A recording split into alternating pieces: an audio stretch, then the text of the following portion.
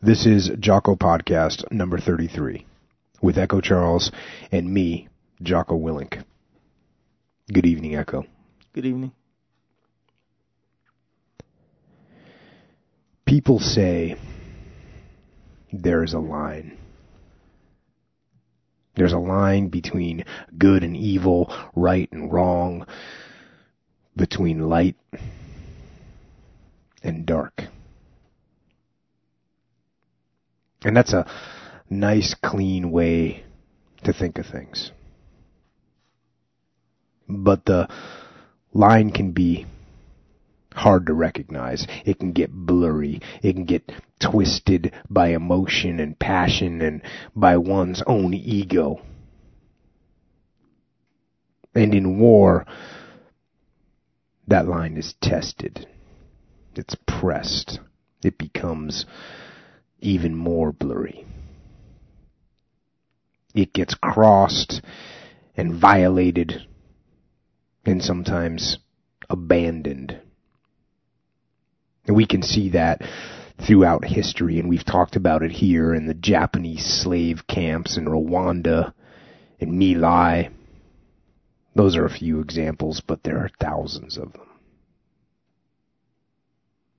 And I've seen the line. And I've seen men approach the line, driven, filled with fury and with hate. And that fury needs an outlet. And if it gets a purchase,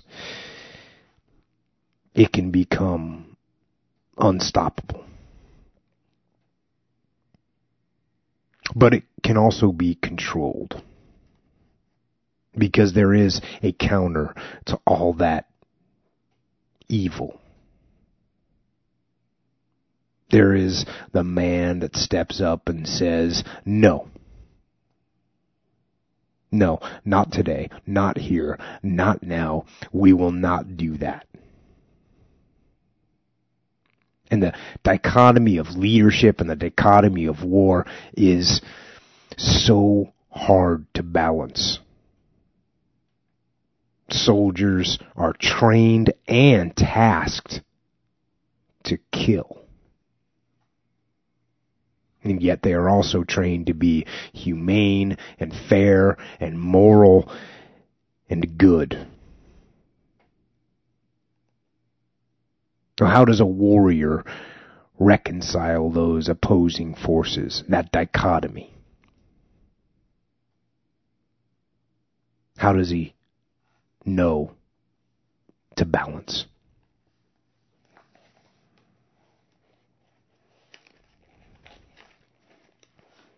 God damn. Thoughts rush through my mind as I try to decide what to do. Women, old men, and kids, obviously non-combatants. But this is a free fire zone. There are not supposed to be civilians in this area. Yeah, but dinks occasionally ignore those warnings about free fire areas. Maybe they're the point element for Viet Cong or NVA traveling behind them. Maybe they're supposed to give the warning if stopped. It's happened before. In that case, some of my men could come under fire and be killed or wounded. 4-6 killed that one dink last evening, and he had a Thompson. There was a whole squad of Kong in that group. There was some incoming fire when we made the LZ. A dink tried to cross the dike last night. These people look innocent enough. They may be carrying supplies for the Kong in the area, food and or ammo. It's a free fire zone. Everyone is supposed to be considered enemy. I'm responsible for my men. They'll get killed if I make the wrong decision. These dinks coming toward us mean nothing to me. My men mean everything. What if the dinks aren't innocent? My men depend on me to keep them alive. I spoke softly to the men around me. It's a lick on them. When I give the order, open fire. I brought up the M16 to sight in on the dinks. Spag was standing to my right, his M60 machine gun supported on his hip by a sling around his neck and shoulder. He reached over and touched my arm. His whispered voice reflected the agony of doubt in his face. "No, sir, you can't. Kids, women." He motioned toward the file of people coming towards us. I felt ashamed. Spag was right.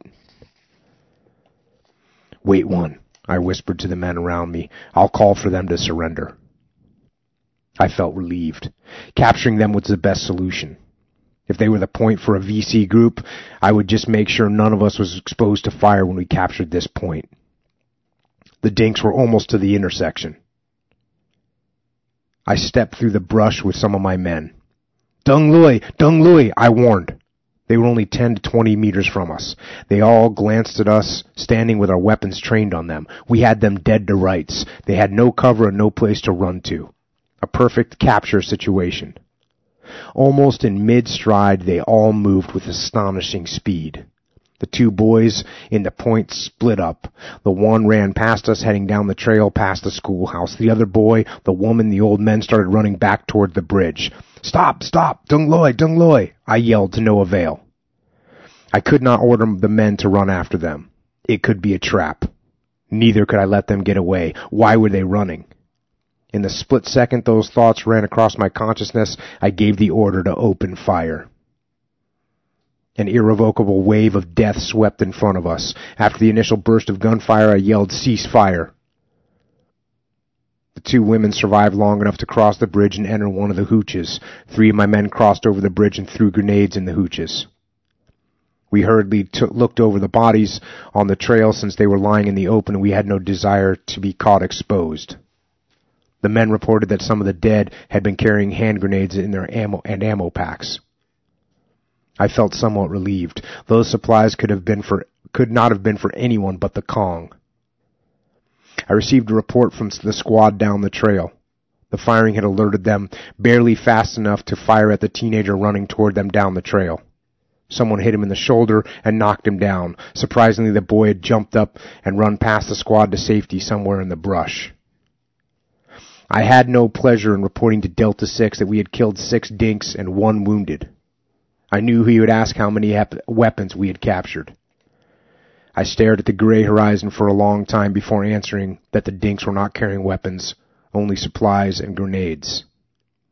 I felt low. This putrid war.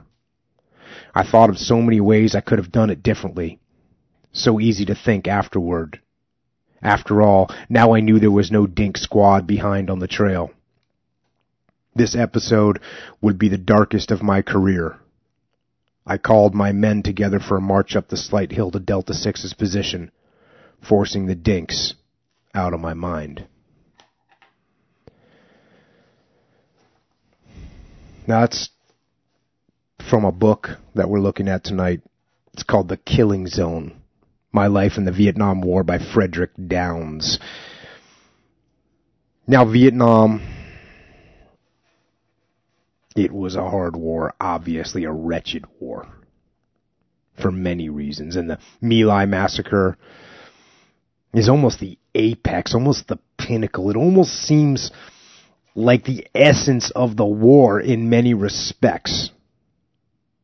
At least it's viewed that way, and it did have a huge strategic impact. It was devastating to the war effort, and something that should always be remembered is that tactical operations can have strategic impact.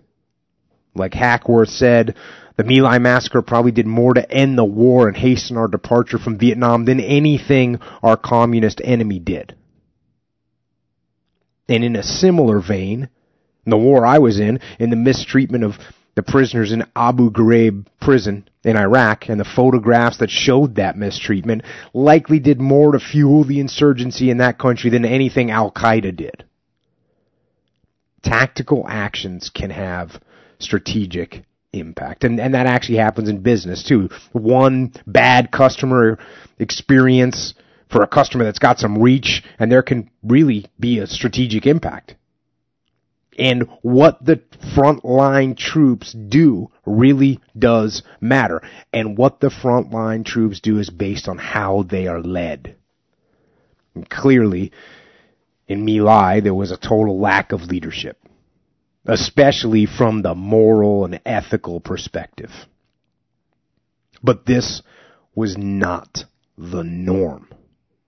Not by any stretch. And like I said, it's viewed sometimes as the representation of what the Vietnam War was like, but it's not. And I said this when we talked about My Lai. Yeah, America has done monstrous things in our history. But we most certainly are not monstrous. We are an amazingly benevolent nation, especially now, perhaps even to our own detriment. But that's why I wanted to talk about this book, The Killing Zone, to show the challenges of the Vietnam War and how American troops handled those challenges and pressures on a day-to-day basis, and how they sometimes crossed that line, if only for a moment, but then most of the time brought themselves back from the brink of darkness into the light.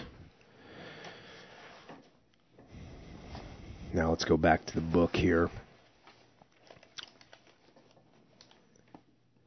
Going to the beginning, when Fred Downs, young lieutenant in the Army, is flying into Vietnam. At 23:30 hours, the Continental Big Bird with the golden tail DC-8 dropped through the night sky into the landing pattern over the black landscape of Vietnam. 23 hours earlier, 165 of us had been crammed aboard the commercial jet at the airport near San Francisco. I looked around the cabin at the officers and enlisted men who had come from all over the United States to catch this flight from San Francisco. How would they return? How would I return? I had graduated 6 months earlier from the U.S. Army's OCS program at Fort Benning, Georgia, and now I was soon to be leading men into combat. I was 23 years old, and I had been trained to lead. Physically, I thought I was ready. Mentally, I was as confident of myself as any young officer could be. But underneath my confidence were the ever-present questions, worry, and curiosity about war and my role in it. I was eagerly looking forward to finding answers. I would not have to wait long. So we've talked about that before. When you're stepping into a leadership role, there's a good chance you're not going to feel 100% confident. And that's okay. So he gets to Vietnam, he gets assigned to 4th Division, and he hadn't heard of 4th Division, he hadn't seen it in the papers, and he kind of is asking, hey, why haven't I seen that in the papers? What are they doing? And he said, there's no reporters up there where they're working, it's too rough for them. And he's kind of saying, I want to make sure I get it on. And some of the old timers are telling him, one of them says, you'll get a belly full of fighting up there, son, if that's what you want. So it's one of those be careful what you wish for scenarios. And I thought this was pretty interesting. We talk about Hackworth and the hardcore recondos as the salute and reply. The reply is no fucking slack. So here's what they had here. It was SOP to salute in the company area, but not in the field. When an enlisted man saluted, he would say, "Golden Dragon, sir." The officer would return the salute with, "Right of the line." I asked about this. They told me that the 1st to the 14th, that's the division he's with, the 1st to the 14th was an old infantry regiment steeped in tradition. During the Boxer Rebellion in China, the unit had fought bravely. Afterward, they adopted the symbol of a golden dragon. The other part of the salute came from some battle in the Civil War. Right before a large battle, a staff officer asked a general where to put the 1st to the 14th. The general had roared back, "Put them to the right of the line, where they belong." The right of the line is where a leader traditionally puts his best men and units. This comes down through military history when a man fought with his shield and sword. The right arm or sword arm was unprotected. The best fighter was put to the right to protect the sword arm of the man on his left. Only the most trusted and best fighters held the position to the right. Legit. So he's there in the headquarters area for a little while, and then he gets his indoctrination and then gets flown out. He's flies out into the field, into where he's going to be operating out of. He gets up there, and this is straight out of a movie right here. Bugs swarmed around my face. I squatted and looked at the men, who looked right back at me. It was my first view of American GIs who had spent several days in the jungle. I stood there in sparkling crisp fatigues, brand new boots, new rifle, clean shaven, fresh haircut. I even smelled clean. My helmet camouflage cover didn't have a mark on it, nor did I. The two men opposite me were filthy. Their fatigues were torn, and they had scratches all over their skin, 2 or 3 days of growth on their beard, and dark circles under their eyes. They looked tired, and they smelled the high heaven. So that's right out of a movie. The boot lieutenant coming in to take over. He's in his pressed camis, looking all squared away, and these guys look like they're living in hell. And they introduce the company commander. And this guy, you're going to see throughout the book, this guy, Captain Sells, was an ROTC officer, 26 years old, son of a father killed in Korea. So that's, the guy's dad got killed in Korea, and during the Vietnam War, he's joining up and leading men into combat. He's a company commander. And if you remember from the book Platoon Leader, you remember he didn't even meet the company commander. So his direct boss didn't even meet him for weeks. He'd been in the field for weeks before he even met him. And here's this company commander, obviously much more squared away, walks him around, introduces him to everybody, he's giving him a heads up. This is the way it's supposed to be. And, he's getting told, look, there's enemy all around. And you might have heard in that intro piece that I read, I was talking about Delta 6. And here's a little piece about that. He informed me that his radio signal was Delta 6. So that's the Delta company commander's Delta 6. Lieutenant Smart, the first platoon leader, was Delta 1-6. The second platoon leader was Delta 2-6. Sixes were the commanders of the unit. And this is a tradition that holds true in the Army and the Marine Corps today.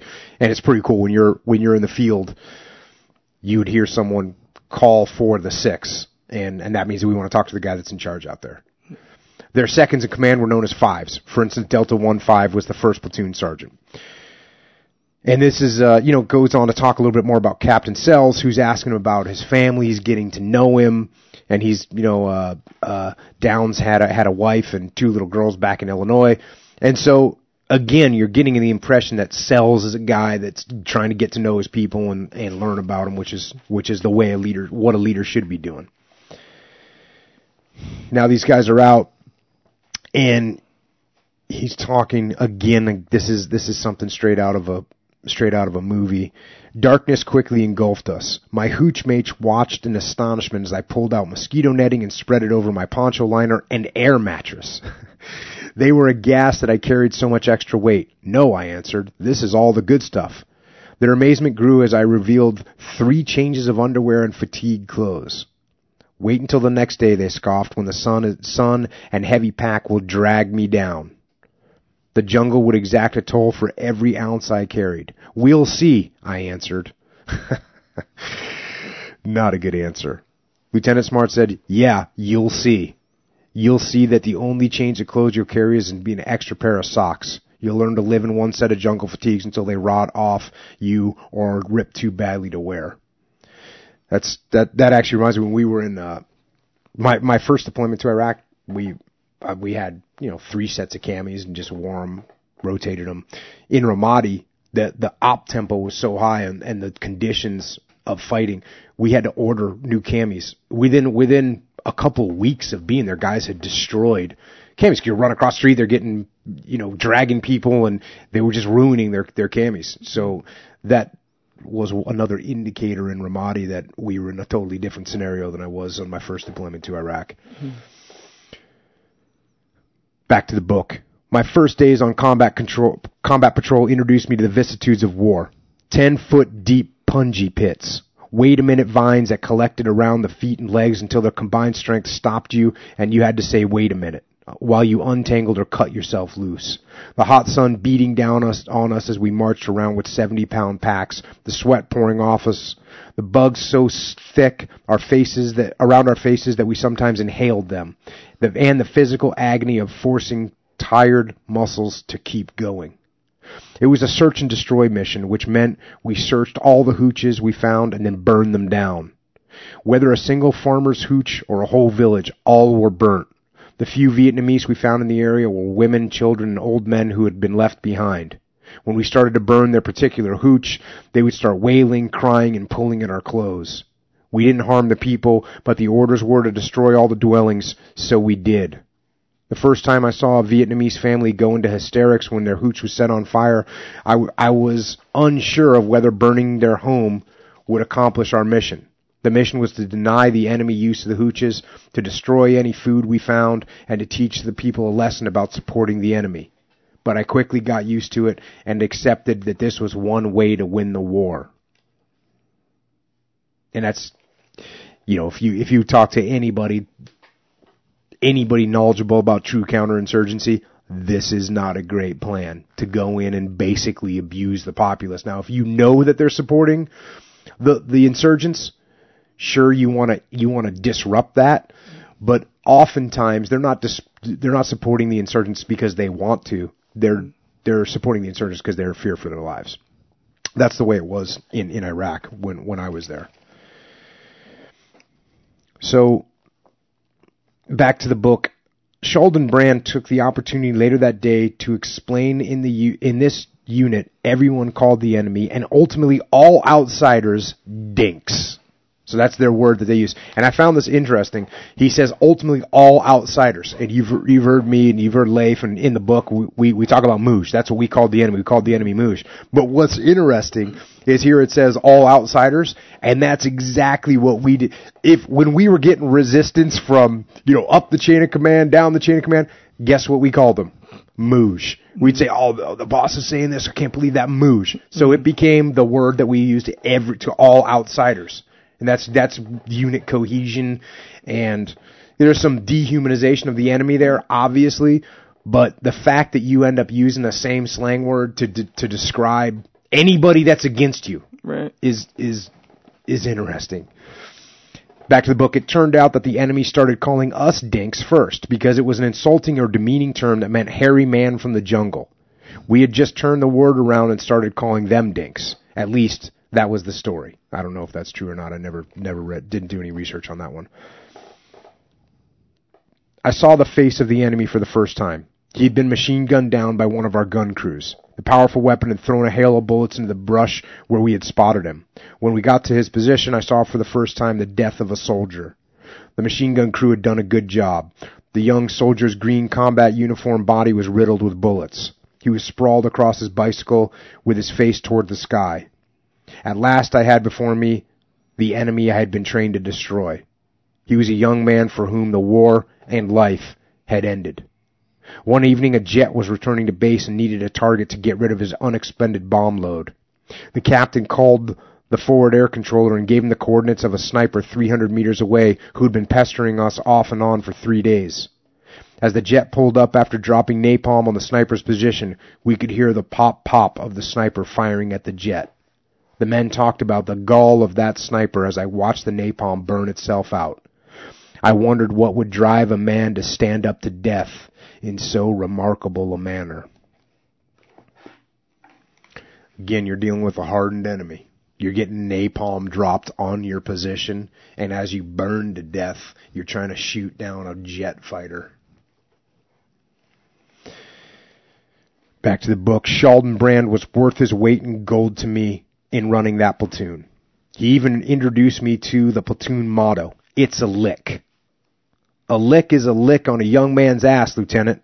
You remember when you were a kid and you did something wrong or something got fucked up that you got the blame for? The old man would give you a licking with a switch or a belt? Yeah, I sure remember getting lickings. Well, when something goes wrong, it's a lick on you. You see? Anything that goes wrong will give you a lick. And over here, you'll get plenty of licks. My RTO was the other most important man to the platoon. His job was to carry the radio and stick to me like a shadow. The radio was our link with literally everything outside our platoon, from supplies to survival. Without a working radio and a good RTO, a platoon leader and the platoon were as good as lost in this war. My RTO, man, a skinny kid 5 feet 11 inches tall, was next to perfect for his job. He loved to know what was going on, and his job was akin to the central switchboard operators. So that's the RTO. That was actually when I was an enlisted SEAL. That's what I was. So I always had that same attitude. When you're the RTO, you always know what's going on, because the officer's telling you, you're right next to him, you're listening to what he's saying, so you always know what's going on. And that was a real good education for me. Growing my whole career, always being next to the guy that was running the platoon. Talking a little bit about the troops here. My squad leaders were: first squad Delk, a tall cowboy type from Wyoming; second squad Porter, a slightly built black from East St. Louis; third squad Jose, a skinny, short, swarthy Puerto Rican; fourth squad Gallagher, a medium built redhead from the New England states; and of course there was the platoon medic, Doc. The platoon makeup was whites, blacks, Puerto Ricans, Mexicans, Americans, and an Indian, and a Japanese American, all of them from 18 to 21 years old. In a combat platoon, we were evaluated by our peers on our ability to help the platoon survive and not on our racial backgrounds. A combat platoon pulled together and was tight with each other, with no room for the soldier who wouldn't do his share. So it's always good to just point that out. These are just people from just a cross-section of America. And these are pretty stereotypical, right? A cowboy from Wyoming. This is stereotypical stuff. And that's one thing that the military... So when I grew up in New England, right? When I joined the Navy and I got to California and I went to the Enlisted Man's Club on NAB Coronado, the Gator Gardens, back in the day, I was 19 years old. And I showed up, because there's a club. So it's a club on base, right? Mm. And so I'm going to go there. People are saying, hey, we're going to go to the club. So I go, okay, well, let's go see what's going on there. So I walk over to the club, and as I'm kind of standing outside, I see two guys walk by with jeans on, with cowboy boots, with big belt buckles and cowboy hats, and like a Wrangler shirt. Mm-hmm. And I was kind of thinking to myself, is there some kind of, is it Halloween? Are these guys getting dressed up for something?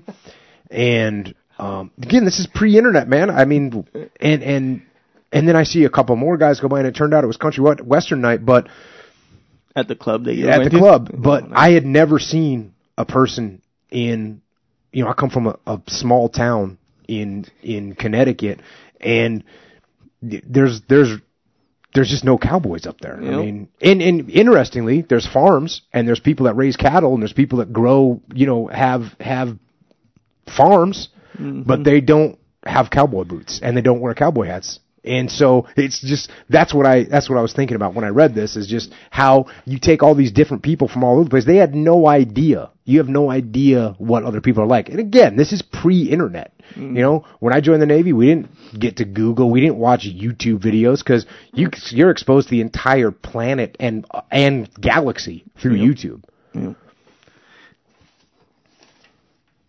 First time you saw a real cowboy, huh? Mm-hmm. It is. I thought they were dressed up. Yeah, I thought they were dressed up. Yeah. It's crazy. It is kind of crazy. And then, I ended up, in TU Bruiser, we had all kinds of guys from Texas, and there's all kinds of cowboys down in Texas. Chris Kyle was like a legit, rodeo dude. And Leif's a cowboy. Leif's an absolute cowboy. Yeah, absolutely. There's all kinds of cowboys in there. Yeah. So, all right, now we're going to advance a little bit, and this is the first time that Downs is actually in charge. He did a little turnover with the former platoon commander. He takes charge of the platoon, and he's doing security for the bridges, for some bridges that are out kind of away from the main camp. And they're out there to prevent landmines and gather intel and kind of set up a checkpoint. And they're actually staying out there, so they would set up by these bridges. And as they're getting set up for the first time, I'm going to the book. An explosion ripped the air behind me, followed immediately by a scream. My body instinctively threw itself against the sandbags as my mind shouted, "Mortar attack." My eyes registered the scene of men frozen in shocked wonderment, their eyes staring behind me. Man was directly in front of me, and the track men were off in the background, crouching where they were when the explosions went off. So they're actually out there with some tracked vehicles. Quickly turning around, my eyes swept an awful catastrophe. One of the claymores had gone off, shattering forever the lives of the 3 men in front of it. Jesus Christ. Was it a mortar? No, one of our claymores went off. Get those men quick. No, wait, there's another claymore out there. What the fuck set it off? What about the other one? So, imagine this. You get to a position and you want to put out claymore mines. And if you don't know what a claymore mine is, it's a directional blasting mine that you set off by command detonation. So you have a little thing that you squeeze, and when you squeeze this thing, it sends an electrical charge down the wire into the claymore, detonates a blasting cap, the claymore explodes, and everything in front of it's going to die. Well, they had set up the claymores, and then they were going to put some barbed wire out. And as they were putting the barbed wire out, there was a storm, electrical storm, thunderstorm, and the static electricity in the air actually set off the claymore. So it killed, or it did some serious damage. Back to the book. Only a few seconds had passed since the explosion. One of my men and I dashed to the other claymore, frantically fumbling, unscrewing the plug, and holding the blasting cap, throwing it away from the claymore. Then I rushed back to the radio. 2 men were applying first aid. The other positions were covered by the men assigned to them. They had stayed in place during the action. Good training, I thought as I fumbled with my map. It was folded in a plastic radio bag all of us used to carry maps in. Delta 6, this is 1-6, over. 1-6, this is Delta 6, over. This is 1-6, I need dust off. There's been an accident resulting in 3 peanuts, over. We tried to say nothing over the radio that could be understood by the enemy. Thus, we used code words for certain things. A Kool-Aid was a dead soldier, and a peanut was a wounded soldier. This is Delta 6, what the hell happened, over. This is 1-6. Static electricity in the air set off a claymore while 3 trackmen were putting out barbed wire. Over. This is Delta 6. What's your position? Over. Now what would he ask me that for? I was on the bridge he'd assigned to me. Let's see. We're here, so I read writing up real easy, just like all the training. So he's looking at his map, he's trying to figure out where he is. Of course, that was my first responsibility, where men had been hurt, so maybe that accounted for what happened next in spite of training. Lieutenant, you've got to get a dust off out here quick. This man's got a bad head wound, said one soldier as they brought the wounded over to me. Dirty black clouds with lightning crashing around added to the confusion as the wind howled over from all directions. Huge raindrops started to spatter down. This is 1-6. I'm at coordinates 298028. Over. I read them out. This is Delta 6. Are you sure of that? Over. This is 1-6. Let's see. Yeah, that's it. All right, there. 1-6, you better check that again. According to what you gave me, you're in the South China Sea. Over. Ooh, did he sound mad? God damn, I've done this a million times. The thought ran through my mind as a sweat broke out.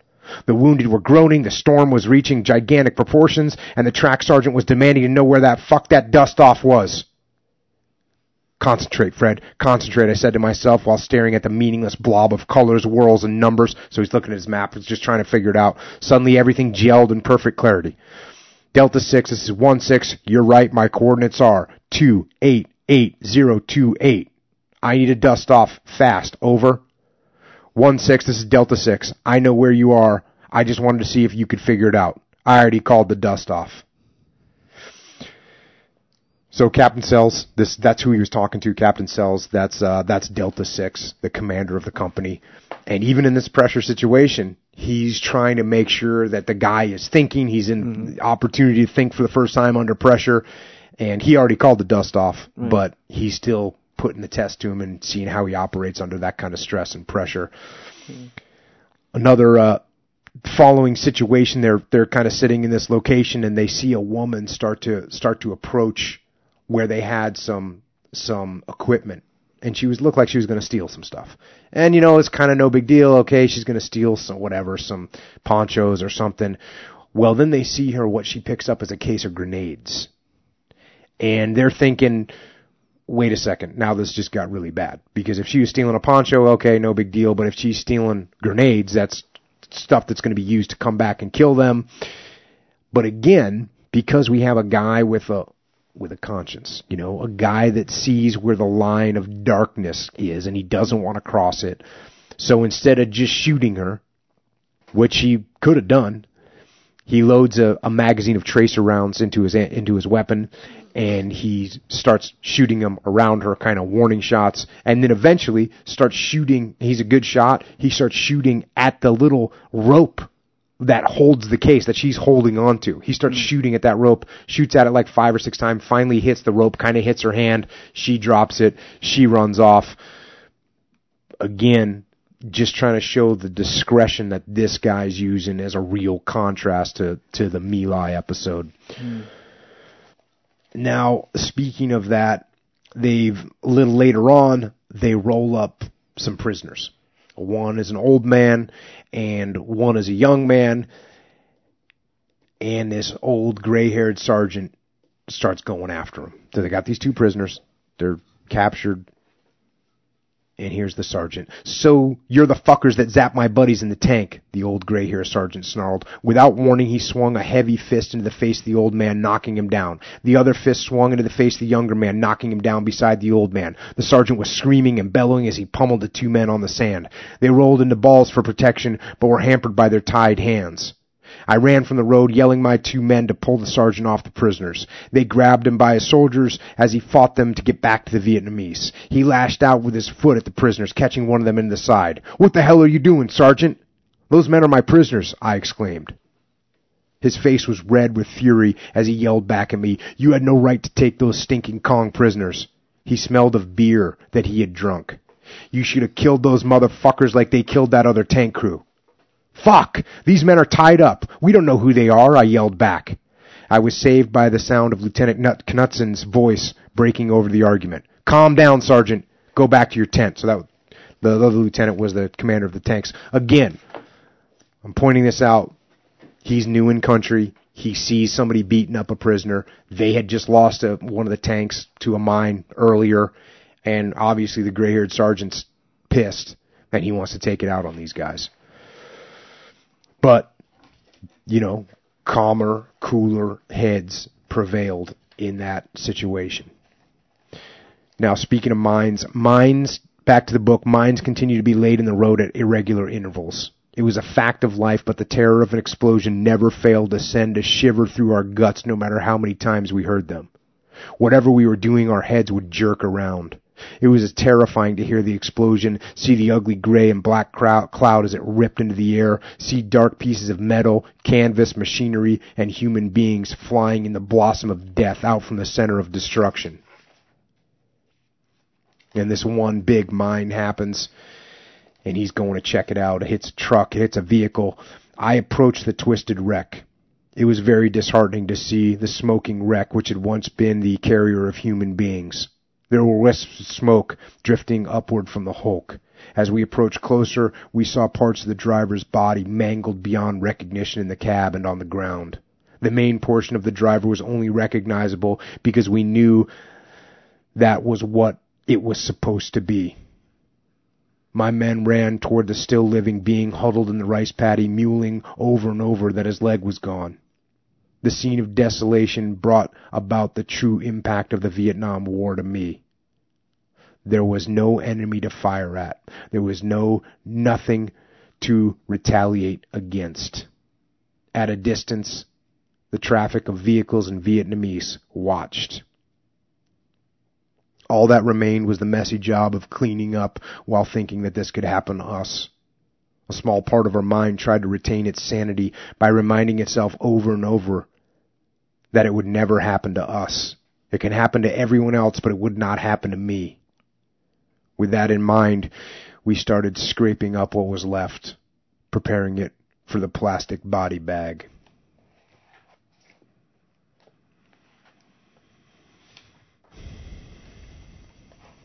Now, eventually they go from guarding the bridges to where they start doing patrols out in the jungle. and ambushes out in the jungle and direct action missions out in the jungle. And at this point, they're out in the jungle. And I'll go to the book. My platoon and I had not shaved for 3 or 4 days. Delta 6 was a bear about shaving. Combat patrol or not. Just because we lived like animals didn't mean we had to look like them, was his way of thinking. Throwing my fatigue jacket across a bush, I grabbed my shaving gear and told Spag and Vicenor to accompany me. We would guard each other as we shaved. So the company commander's coming out, and they're unshaven, and they're like, okay, we gotta shave real quick. But again, you can see that Captain Sells has a real influence, and you can see that discipline, it carries over. And when you let it slacken, but then you go visit your troops and they have to get back in line, it brings them back to humanity. It reminds them that because think about it, that shaving is something you do in the military every single day. So when all of a sudden you're out in the field, you start losing that, you start slipping away from that, and other things start slipping away as well. They get into some firefights out there, and at one point he gets wounded, and I'm going to the book. After Holmes had finished bandaging my arm, I put on my fatigue jacket and lit a cigarette. I felt good. I'd only been in country a few months, and I had my second Purple Heart. The first one had been from a wound received in October. To top it off, I had been wounded twice in one day, shot in the ear in the morning and hit with a grenade shrapnel in the afternoon. Luck was with me. All 3 wounds had been slight.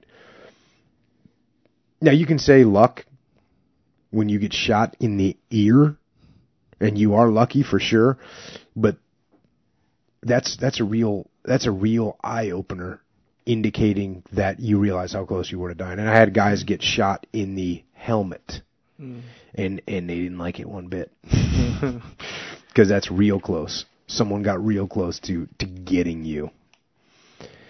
Now, going forward more, there's a battle going on, and the company's out in the field, and they're not directly involved in the battle, so they get told, okay, we want you to go set up where we think the VC is going to run to, where we think they're going to run.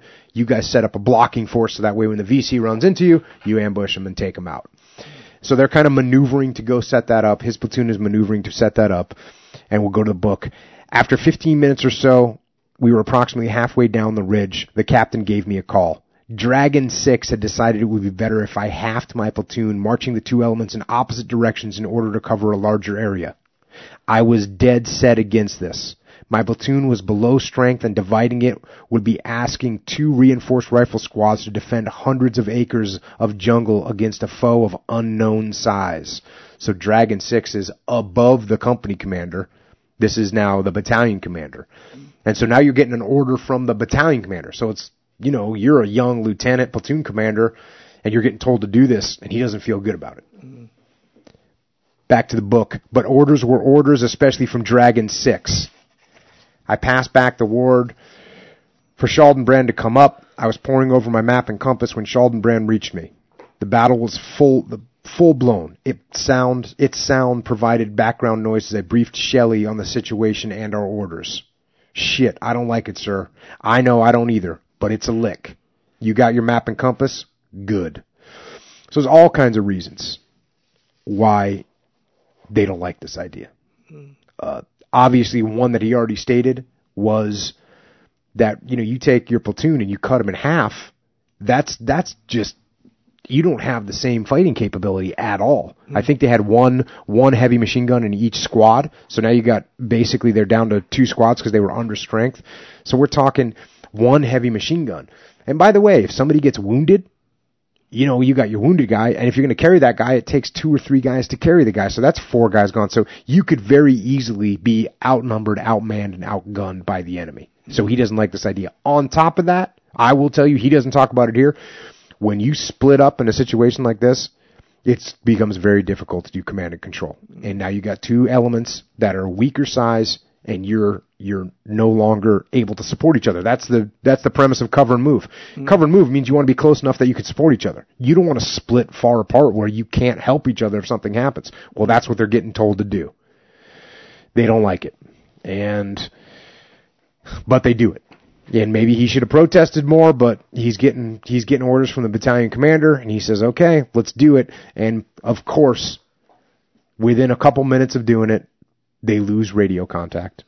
So now they can't hear each other, and they're starting to march apart. Finally, they get radio, they get connected on the radio again, they get comms again, and it sounds like this. 1-5, this is 1-6. Have you figured out where you are yet? This is 1-5, negative. So Shelley, with his squad, is lost. Doesn't know where he is. Okay. Now, the lieutenant's all set up, though. They're in their position where they're thinking the enemy might come by. They're set up to attack them. And here we go back to the book. Lieutenant, Porter whispered as he reached my side, we hear noises to our front. Men are moving across in front of us in the jungle. Hold on a second, Porter. 1-5, this is 1-6. The sound of the battle should be on your right if you're going in the right direction. Where are the sounds? Over. This is 1-5, negative on the right. The sounds are on the left. Over. 1-5, did you just say the sounds are on your left? I was squeezing the handset so hard my knuckles were white. Affirmative, affirmative. Jesus Christ, 1-5, I hoarsely whispered intensely into the mouthpiece. You're heading in our direction. I could hear the sounds of men moving through the jungle below us. I whispered to Porter, get back down there and tell the men to hold their fire. That may not be dinks after all. Hurry. Porter had heard the conversation with Shelley and quickly turned to carry out my order. He couldn't yell because the sounds were coming from the dink soldiers. His yell would put us in jeopardy. As Porter started toward the crew, the machine gun crew opened fire. The harshness of the gun's multiple explosions ripped across my thoughts as its sound echoed through the handset I was holding next to my ear. The sound of Americans swearing and screaming rebounded from the jungle below and from my handset. Cease fire, I screamed, cease fire, so he can actually hear his guys getting shot by his own guys. We have a blue on blue. Porter and I were running to the gun crew, both of us yelling, cease fire, the sound of their gun blanketing the screams in front of them. Abruptly, the gun quit firing. I yelled into the jungle, Shelley, is that you? Yes, yes, stop firing, don't fire. I was answered by many voices. I stood there an instant. The horrible realization that I had fired on my own men swept over me like a wave from an ice-cold hell. The gun crew looked at me, their faces filled with shock. I ran, leaping and falling down to the brush line where my men were, asking the question, anybody hit, for Christ's sake?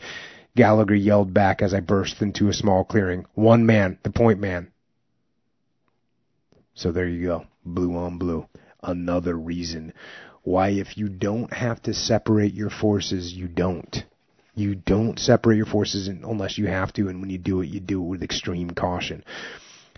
And I think every book we talk about blue on blue. It happens in all these books. It happens in my book. And some of these descriptions right here, I recognize those 100%. When he says the horrible realization I'd fired on my own men swept over me like a wave from an ice cold hell. Yeah, I totally recognize that. And the fact that he says the gun crew looked at me, their faces filled with shock. When I explained to my guys in the field like that was a blue on blue, their faces were just complete shock. If you're in the military, if you're in law enforcement, be very careful when you split your forces. It just multiplies the challenges. Sometimes it is necessary, but you gotta keep control over it. And now we go to where he's calling for a medevac for his wounded guy. Delta 6, this is 1-6, over. This is Delta 6, over. This is 1-6, I need a dust off for a peanut. We've run into a little action, over. This is Delta 6, what do you mean a little action? What's going on? What happened? Over. My knees felt weak and my stomach was sour. This is 1-6. We had a little difficulty with the terrain, and I ambushed 1-5. Over. What? How the fuck did you do that, 1-6? You mean you ambushed your own men? What kind of outfit are you running up there? That's the most asinine thing I've ever heard of. You get your head out of your ass, 1-6, and get that platoon straightened up. You got that. Over. This is 1-6. Affirmative. Over. 1-6. Give me your coordinates. The dust-off's on its way. How bad is your peanuts? Over. This is 1-6. Not too bad. He'll lose a couple of toes, but everybody else is okay. Over. All right, 1-6. Settle down. out. He was more gentle with the last transmission because I'm sure he heard my voice and showed the strain I was feeling. Whatever the reason, I welcomed the sound of his voice. Perhaps he understood better than I thought what had happened. So he comes at him real hard. He realizes that the guy feels horrible, and then he kind of backs off and says, settle down. He also knows he's got to stay in the game. He's got to get him to stay in the game. And there's a nightmare of a video on YouTube and there's actually, it's from a documentary, but there was a really bad blue on blue in the first Gulf War where a Apache gunship lit up, I think it was a Bradley, some kind of APC. I saw that. It's a nightmare, but you can hear the one guy that fired. They're saying, hey, you got to get back in position, hold the line, basically. And he's like, I just killed my own guys. I want to come back. And they're saying negative. And so that's basically what Captain Sells is doing here, saying, hey, listen, okay, I'm pissed, but guess what? Calm down, settle down, get your shit together. And he says, out. And by the way, for those folks that aren't military, over, when you say over at the end of a transmission on the radio, it means you expect a reply. When you say out, there's no reply expected. So, like when we end this podcast, I say out because it's over. You don't say anything back to me. It's over. I don't say over, and sometimes you'll hear people say over and out in the military. You don't say that. It doesn't make any sense. So when you hear that in a movie, know that they are cheesy. Is that kind of like when they hang up the phone on the movie, it goes "durr" and you hear the dial tone? Yes, that doesn't really happen. That doesn't really happen either. Yeah, same thing. I trudged back to the book. I trudged back to my position, 1-5 and his men following. Man handed me a can of coffee. I chain smoked my cigarettes and drank coffee while the platoon expanded into a larger perimeter. I stood facing the mountain, the battle still raging on. 1-5 walked over to me, still shaken from his experience. He told me how he was sorry that he had gotten me in such a dutch with the captain, and we discussed the operation, going over his mistake while we attempted to figure out ways to keep it from happening again if we were ever split up. Shelley and I had been through too much together for me to blame him for what had happened. I told him so, and we let it go at that. We had been lucky. Besides, I blamed myself for what had happened. The responsibility for any unit's actions ultimately rests with its commander. The leader got the glory when things worked out, and he took the blame when they didn't. That went with the job. When it came right down to it, the men were my responsibility, and I had failed them today. Little bit of extreme ownership. If you read the book Extreme Ownership that Leif and I wrote, the opening chapter, that's what it's about. Blue on blue and doing exactly what Lieutenant Downs did right there, taking ownership of what the mistakes were made in the battlefield. Back to the book. There's a couple guys, well, actually not yet. They link up with another platoon, and now they're having a conversation. Downs is having a conversation with another officer named Anderson. A dink was lying next to us as we talked. He had a black ace of spades stuck onto his fist. Hey, Anderson, what's that all about? That's so the dinks know what outfit fucked them up over here. Look around. Most of the dinks got those in their hands. Sure enough, the dinks were all holding an ace of spades. That's a good idea, but where'd you get all the aces? One of the guys' moms works in a card store, so he wrote home asking her to send her a couple packs of nothing but the ace of spades. Why did we want to kill dinks? After all, we had mostly been law-abiding citizens back in the world, and we were taught that to take another man's life was wrong. Somehow the perspective got twisted in a war. The government told us it was all right, and in fact, a must to kill members of another government's people. Then we had the law on our side. It turned out that most of us liked to kill other men. Some of the guys would shoot at a dink as much as they would at a target. Some of the men didn't like to kill a dink up close. The closer the killing, the more personal it became. Others in the platoon liked to kill in close. A few even liked to torture the dinks if they had a prisoner, or cut the dead bodies with knives in a frenzy of aggression. A few didn't like to kill at all and wouldn't fire their weapons except to protect their buddies. Mostly, we all saw it as a job and rationalized it in our own way. Over it all ran the streak of anger or fear that for brief moments ruled us all. My job as platoon leader was to control the spectrum of emotions, to guide the men toward survival. I didn't believe in torturing or in allowing a dink to die a lingering death. In the jungle, we never took prisoners if we could help it. Every day we spent in the jungle eroded a little more of our humanity away. Prisoners could escape to become our enemy again, hence, no prisoners. The philosophical arguments in favor of man's ability to resist the slide into barbarism sound noble and rational in a classroom or at a cocktail party. But when the enemy is bearing down on you, bent on taking your life away from you, it's not his country against your country. Not his army against your army. Not his philosophy against your philosophy. It's the fact that that son of a bitch is trying to kill you, and you'd better kill him first. That's a reality right there. Now, going back to tactics a little bit,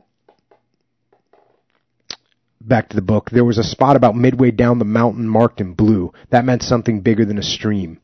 If I were an enemy commander, that would be a perfect spot for a camp. High mountains on three sides, a good water supply, thick jungle growth, and an escape path in any directions. If he decided on that location, the enemy commander would be counting on attack from the valley up towards his location. He would have his back guarded, but not very heavily, or so I reasoned. I just like that because you can see he's getting his mind in the mind of the enemy. He's thinking about he's looking at the map, he sees stream, he sees valley, he sees good covered positions from three sides. He's thinking, okay, this is what the enemy must be thinking right here. Now, the fighting continues. And as always, I'm burning through book. I mean, this is a 250-page book, and I'm reading, maybe 20 pages from it. So there's so much action going on and so many good lessons to learn.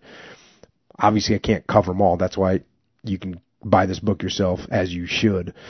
But here we go. I'm going to a point here where they've been in a firefight. They got 3 wounded. One of the guys lost an arm. One of them's unconscious. And they're they have a helicopter that's come in, and the helicopter's lowered down a cable, and they're lifting the guys out to get them to a medevac situation. Back to the book. The signal was given, and the cable pulled him off the ground. About halfway up, he waved to all of us, grinning like a Cheshire cat. Blood dripped on us. It was a picture I shall always hold in my mind. A man dangling from a cable, holding a stick fastened to a tourniquet on the stump of his leg, waving at his comrades with the other hand, a cigarette dangling from his lips. 1-6. This is getting hairy up here. We're starting to take fire, the pilot reported. Hold on, just one more. Spag and I lifted the unconscious man up while we slid the vest onto him. Someone handed me the cable, which I hooked onto the ring. The unconscious man was winched upward, dangling like a limp doll at the end of a cable. Spag and I stood underneath, watching this final exodus. As the crewman reached out to grab the man, something went wrong. The man had become unhooked and somehow fell through 50 feet of sky towards us. We jumped back as the man fell in a heap at our feet. The medic and I pulled the man over. Fuck. He stopped breathing.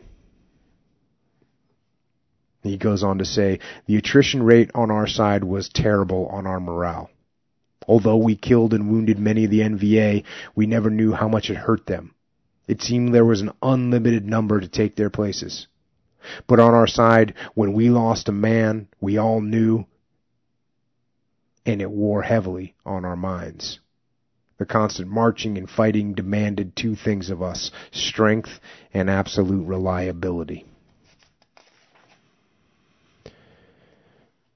Now they're moving out on another operation, and there's one of the soldiers named Yoder. Yoder was the point man.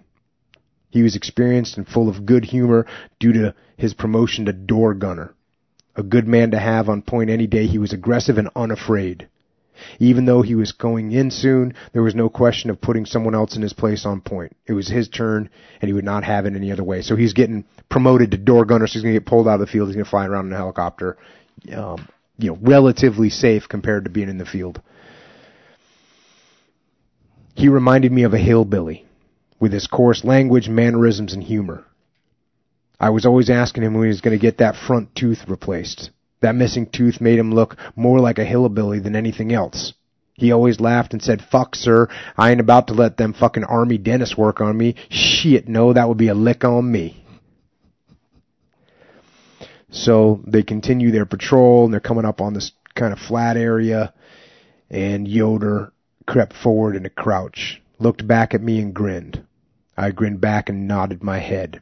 Yoder stepped over a tree root, holding up part of the small gully bank. At that moment, all hell broke loose as a Chi-Com machine gun strafed the point element. Yoder was hit in the body and fell forward into the gully. The machine gun acted as a key which triggered a complete ambush. We walked into a classical U-shaped ambush, with the machine gun being at the base of the U. So this is we used to call this a fire sack when you get ambushed and you're completely surrounded by the enemy. And that's where they are. Starts with this machine gun hitting Yoder and then just breaks out.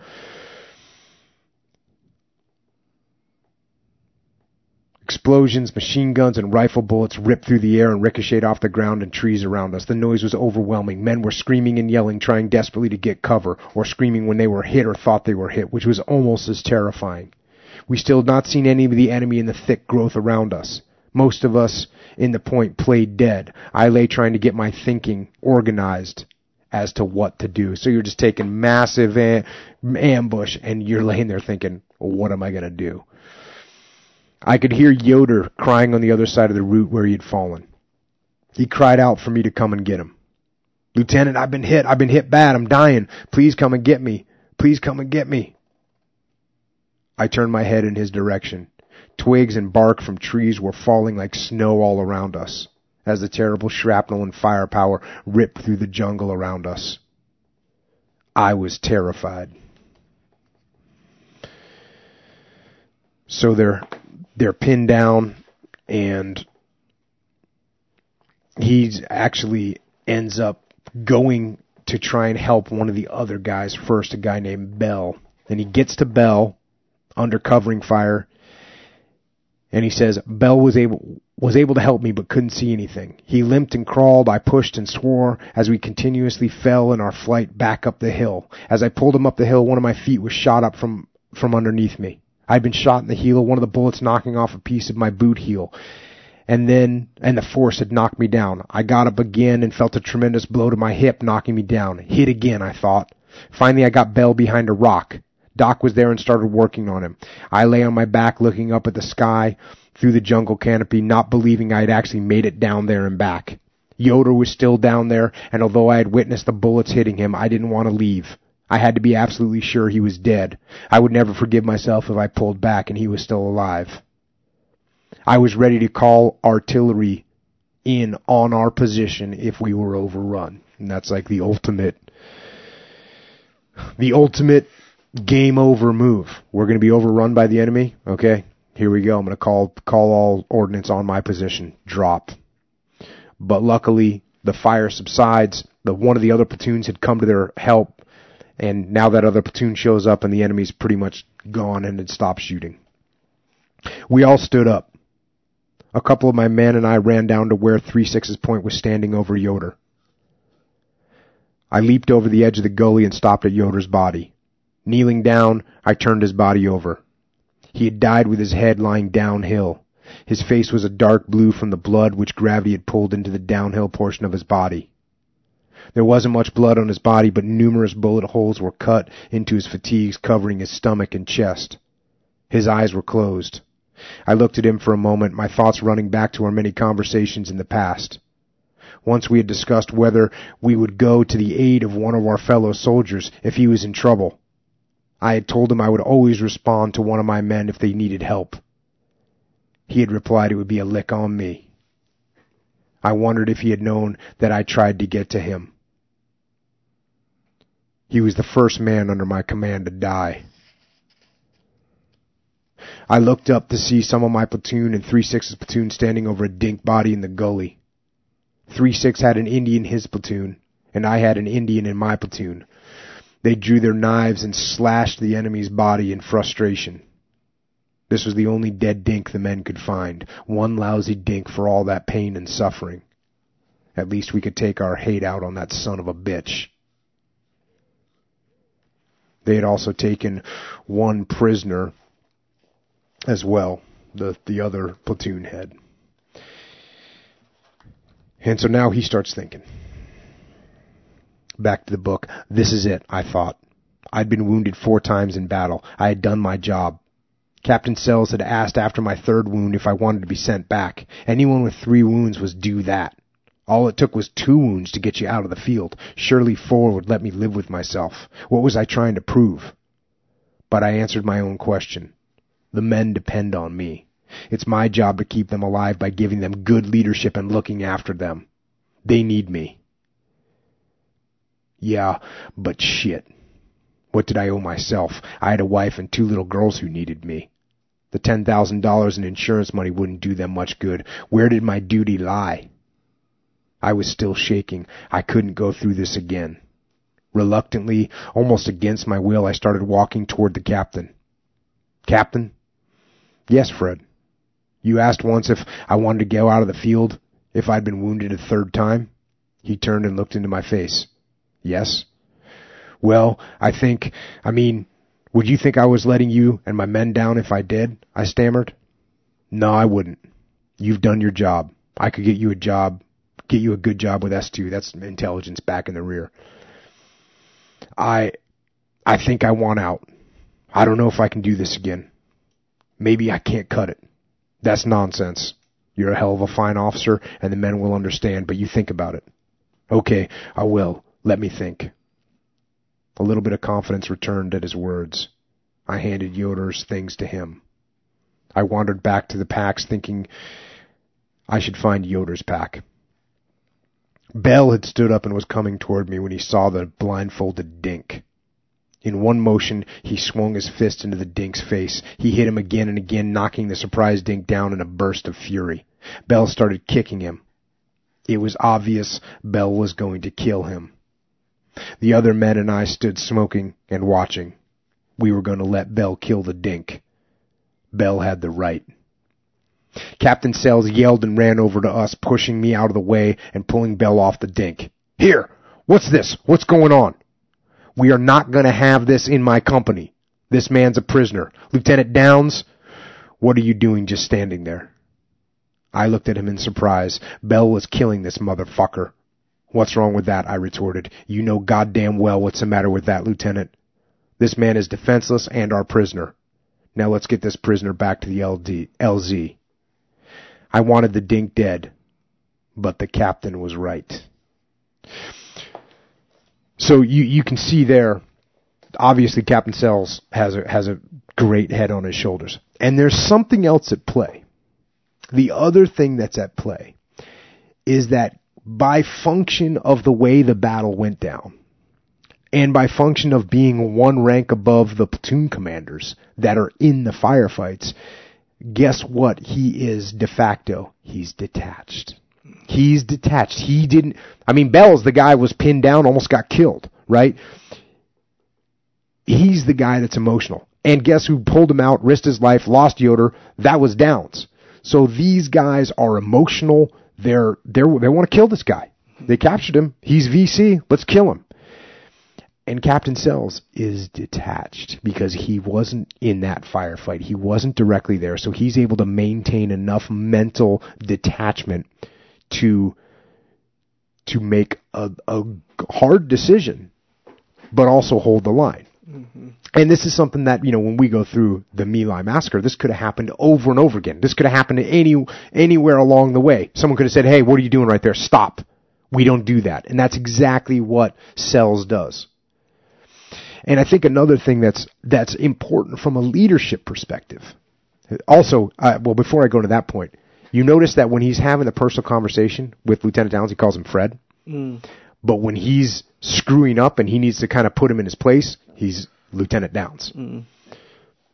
On top of that, from the leadership perspective, from Captain Sells' perspective, he's got to always remember that what is happening, that they are emotional, that they did just lose their buddy.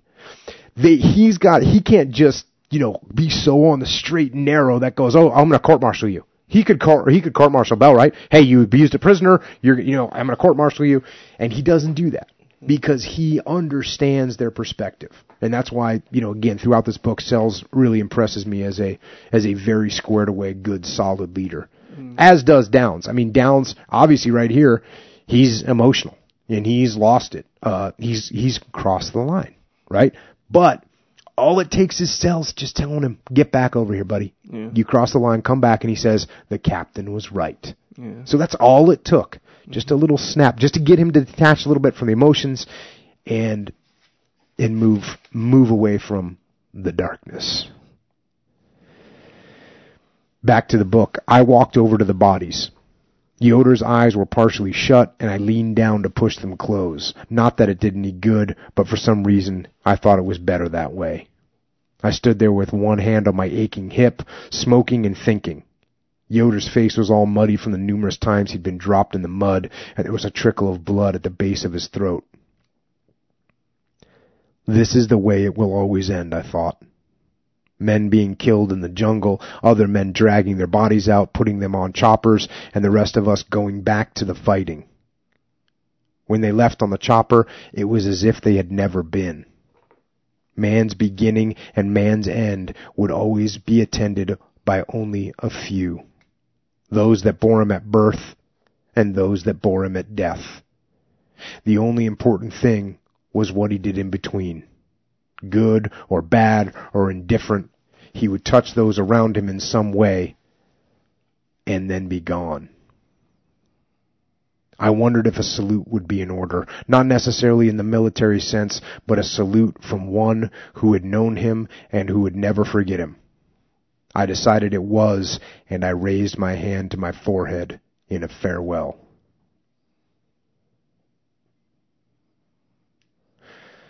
Now the bird's coming in to pick him up as after he gives that final salute to Yoder. Smoke was popped, and the large chopper swung in towards us for his landing. The doors were pushed back, and I saw the door gunner on the side facing me, looking around, anxiously searching for the omnipresent enemy. Good man, I thought, not trusting a goddamn thing, even with an American infantry company surrounding the LZ. And I just love that. He's noticing that this door gunner's coming in, the helo's coming in to pick him up, and instead of this guy cutting corners and be like, oh, there's an infantry trumpet again, there's no rounds being fired, I'm just going to relax. No, this guy's in the game, opens the door, doesn't, what does he say? He says, not trusting a goddamn thing, even with an American infantry company on the LZ. Many thoughts were crisscrossing my mind. Above everything else ran the thought that I could not abandon my men. I felt ashamed that I had asked Captain Sells to pull me out of the field earlier when I was still shaken. What would the men think if they found out I was doing such a thing? Worse, what would I think of myself?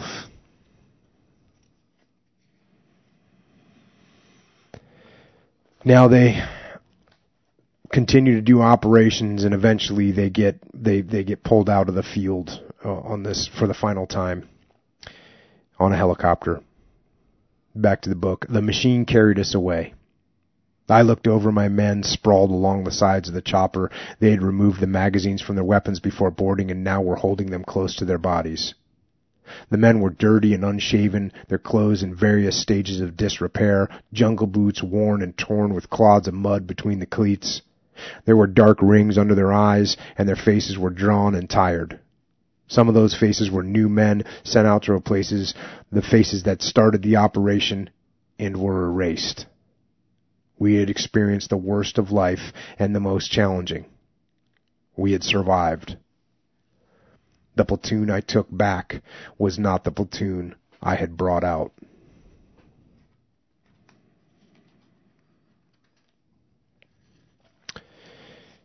Now, they're on yet another operation. If they go back, they get reset, and they're out on another operation,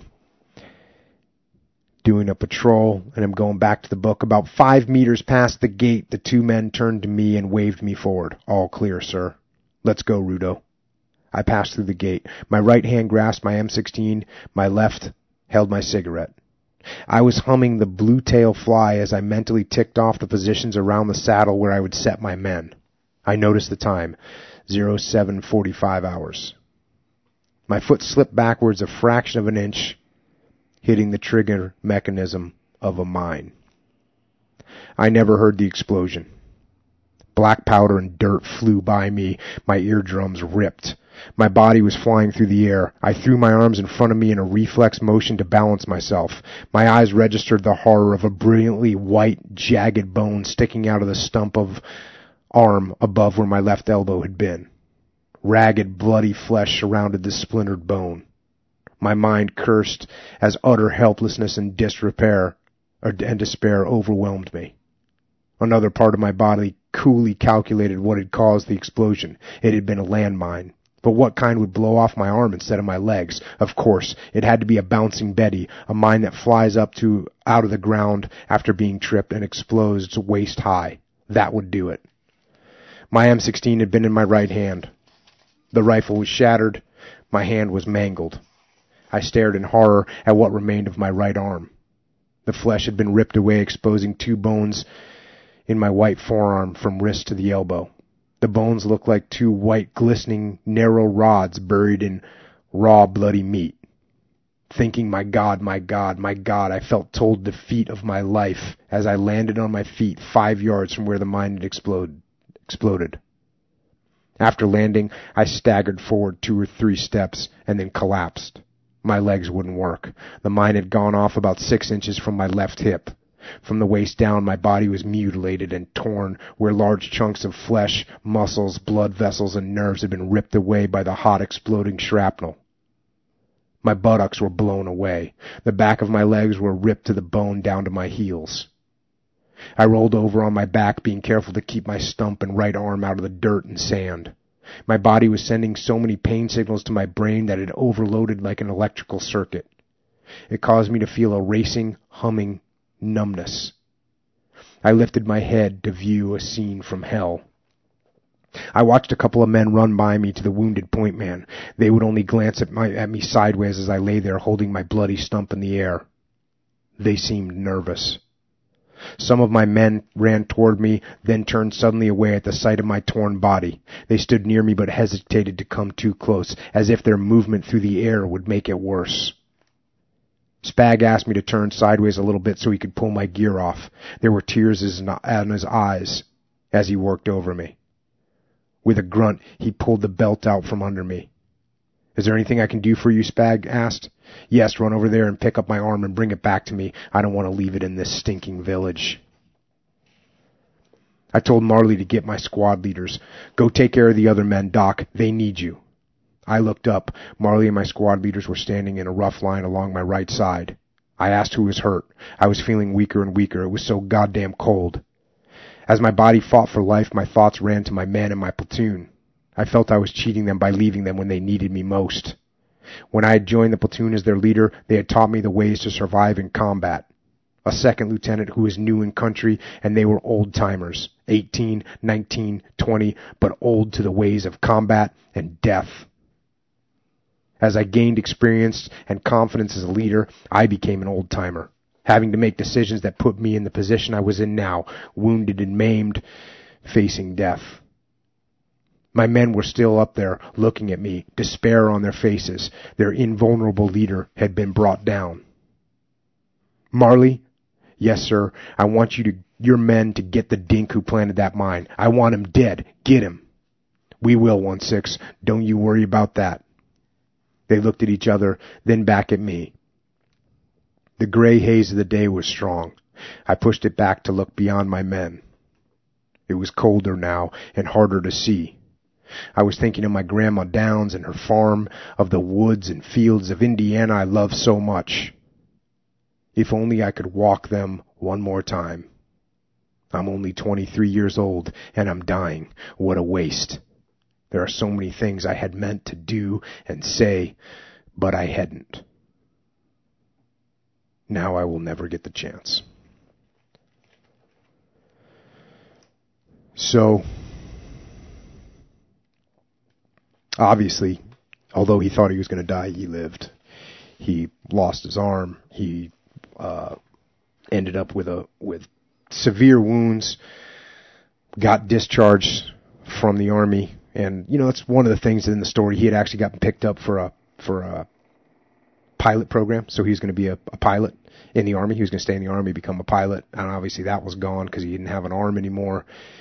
Luckily, they were able to save his other arm, but, severe wounds, real long rehab, and eventually he ends up going back to college. And here we go, back to the book. In the fall of 1968, as I stopped at a traffic light on my walk to class across the campus of the University of Denver, a man stepped up to me and said, "Hi." Without waiting for my reply to his greeting, he pointed to the hook sticking out of my left sleeve. "Get that in Vietnam?" I said, "Yeah, up near Tam Kai in 1 Corps. Serves you right."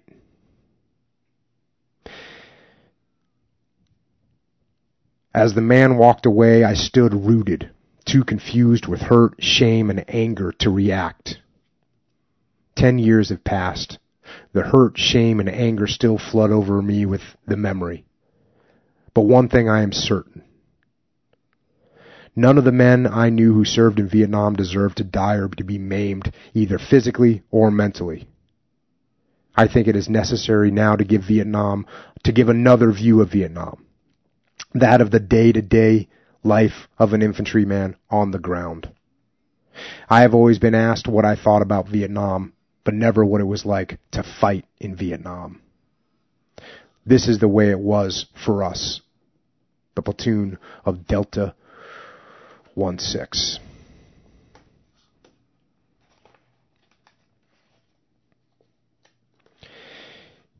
And in the afterword, he talks about why he wrote this book.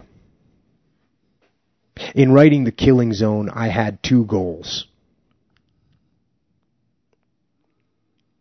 I wanted future young infantry lieutenants and non-commissioned officers to learn from my experiences, both good and bad. Some actions I took as a combat officer had worked out well, and some had not. The time had come to deal with both. Perhaps some would learn from my mistakes, especially the lesson that combat does not go by the book. I also wanted to show future generations that the American soldier in Vietnam was a good soldier. In 1978, the anti-war, anti-military feeling in the United States was pervasive in the newspapers, on television, among writers, in movies, and in colleges. I had started college at the University of Denver in the fall of 1968 while I was still on active duty in the military. The Students for a Democratic Society, the Weathermen, and other anti-war groups on campus targeted anyone in the military as fair game for their anti-war stance. Such hostility was not pleasant for me or other Vietnam veterans. It was hard to be denigrated for serving your country. Many veterans never admitted they were in the service for many years after Vietnam. Angry at the anti-war faction, I wanted to set the record straight by proving that the men I served with had fought and died with honor. And here are the men that died and made the ultimate sacrifice for freedom and for their brothers in arms from Delta Company, 1st Battalion of the 14th Infantry, 3rd Brigade, 4th Infantry Division. PFC Donald Lawrence Glover, PFC Norman Charles Kissinger, PFC Robert Wayne Seaton, Spec 4 Gregory Thomas Eiding, Spec 4 Charles Edwin Doc Hoffman, PFC James Garrett Miller,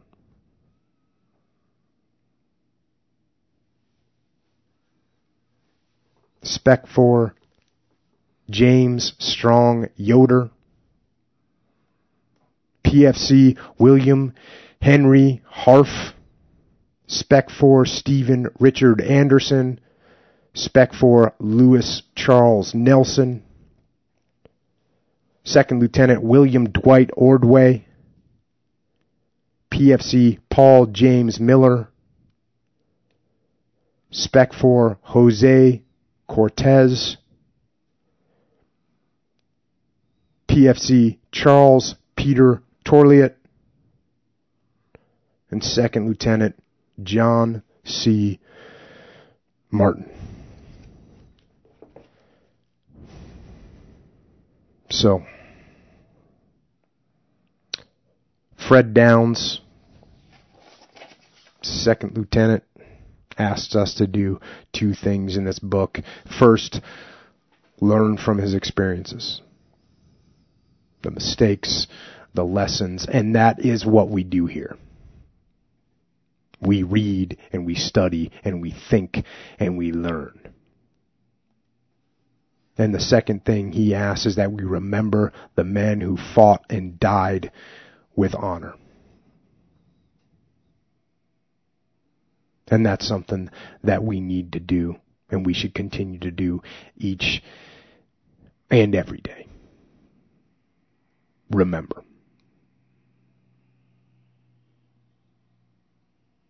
And that is one thing about this podcast that has a lot of meaning to me, is the fact that people are listening to it, and the memory of these types of men and the challenges that they faced, it will be remembered. They will be remembered.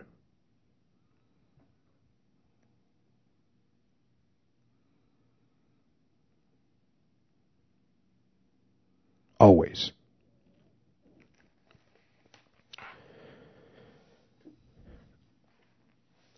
So,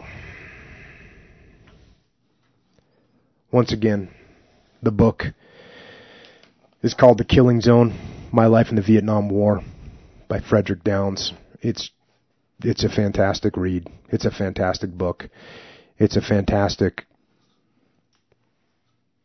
dedication, and it does an incredible job of honoring these men that fought so hard in a very unpopular war.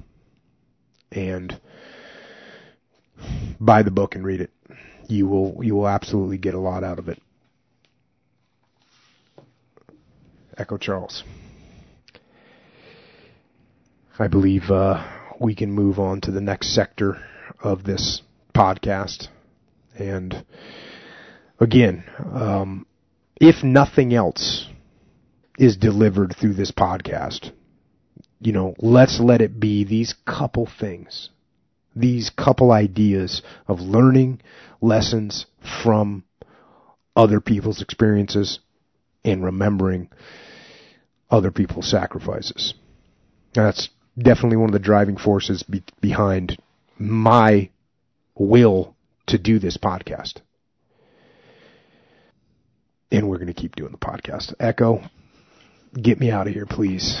Get me out of this situation. I'm in that zone right now. I need to send up a red star cluster. You know what that is? So in the military, when you need help, it's a red star cluster. It's a flare. You pop up and it's big. It means you couldn't communicate with anybody and you need some help. Gotcha. So there's my red star cluster. You need to jump in and say, "Hey, Jocko, speaking of the podcast, here's how we can support it." Yep. So talk about that while I get over here and get myself under control before I start smashing things. Yeah, if you want to send in reinforcements to support Jocko and our podcast here, while supporting yourself with supplementation, by the way. Good idea. Go to onit.com/Jocko. So Onit has like these supplements that we take. Supplements for your joints, krill oil, boom. Shroom Tech for performance, hard stuff, CrossFit, jiu-jitsu. If you're trying to go hard, hardcore in the paint, Shroom Tech, boom. Also, if you do your shopping at Amazon, which I think we all do, go ahead and click through our website. We have a little link there, and you can support it that way. That's a super easy way. All you got to do is remember to do it before you shop. That is helpful. Yeah, very much so. We also have a new tool. Because can you make the remembering part a little bit easier? Yes. So when, you figure, hey, I got to remember to go to the website before I shop on Amazon. Sometimes I'm in a hurry, whatever. Maybe I'm thinking about other stuff. I'm not thinking about Jocko's podcast every single day, all day. I got to buy some, some cleaner, some duct tape, whatever. Here's a way so it helps you remember and or makes you not have to remember. It's this little tool called the Trooper Tool. Oh. Jocko Podcast Trooper Tool. Thanks to Brady for that one. Brady, props. So it's a cool little thing. It's like this just small little thing. It's pretty cool. You click on, there's a little link on both the websites. So you click on the thing. It asks you if you want it. You click yes. Puts a little icon there on your browser, and it basically directs you to the affiliate Amazon link automatically. So you don't got to think. Yeah, it's dope. And that's a really easy way to support the podcast. Yeah. And it doesn't cost you anything. Yeah. It costs Amazon something. It seems to me like Amazon can afford to kick a little bit to the podcast over here, right? Yeah, and Just really, a little bit. It does serve its purpose because Amazon, like Amazon, they're a good company, provides good stuff, good service, and all that, and they're trying to get the word out. Mm-hmm. And they partner with people who can get the word out. Yeah, and there's people that are going to go, oh, you know what? I want to support the podcast, so I will buy this instead of buying it through some other website. They're going to go to the store that's going to support something that they enjoy or something that they get value out of, hopefully, from this podcast. So, yeah, that's an awesome way to support. We appreciate it. And it makes it like, it's kind of, this little tool is kind of cool because it kind of makes it official. Like if you're one of the people that listen to this and really talk with us and stuff, it is a cool way to kind of be more part of the group, I guess. I don't know. It seems like it. When I put mine up there, I'm like, hey, I'm like official. I don't know. It felt We're like in that the game. I don't know. Yeah. Echo Charles is in the game, and we dig that. So it was cool. Yeah, it's a really cool tool. You don't have to. It's safe. It's not like this. You just put it on. If you don't want it on there anymore for whatever reason, right click it.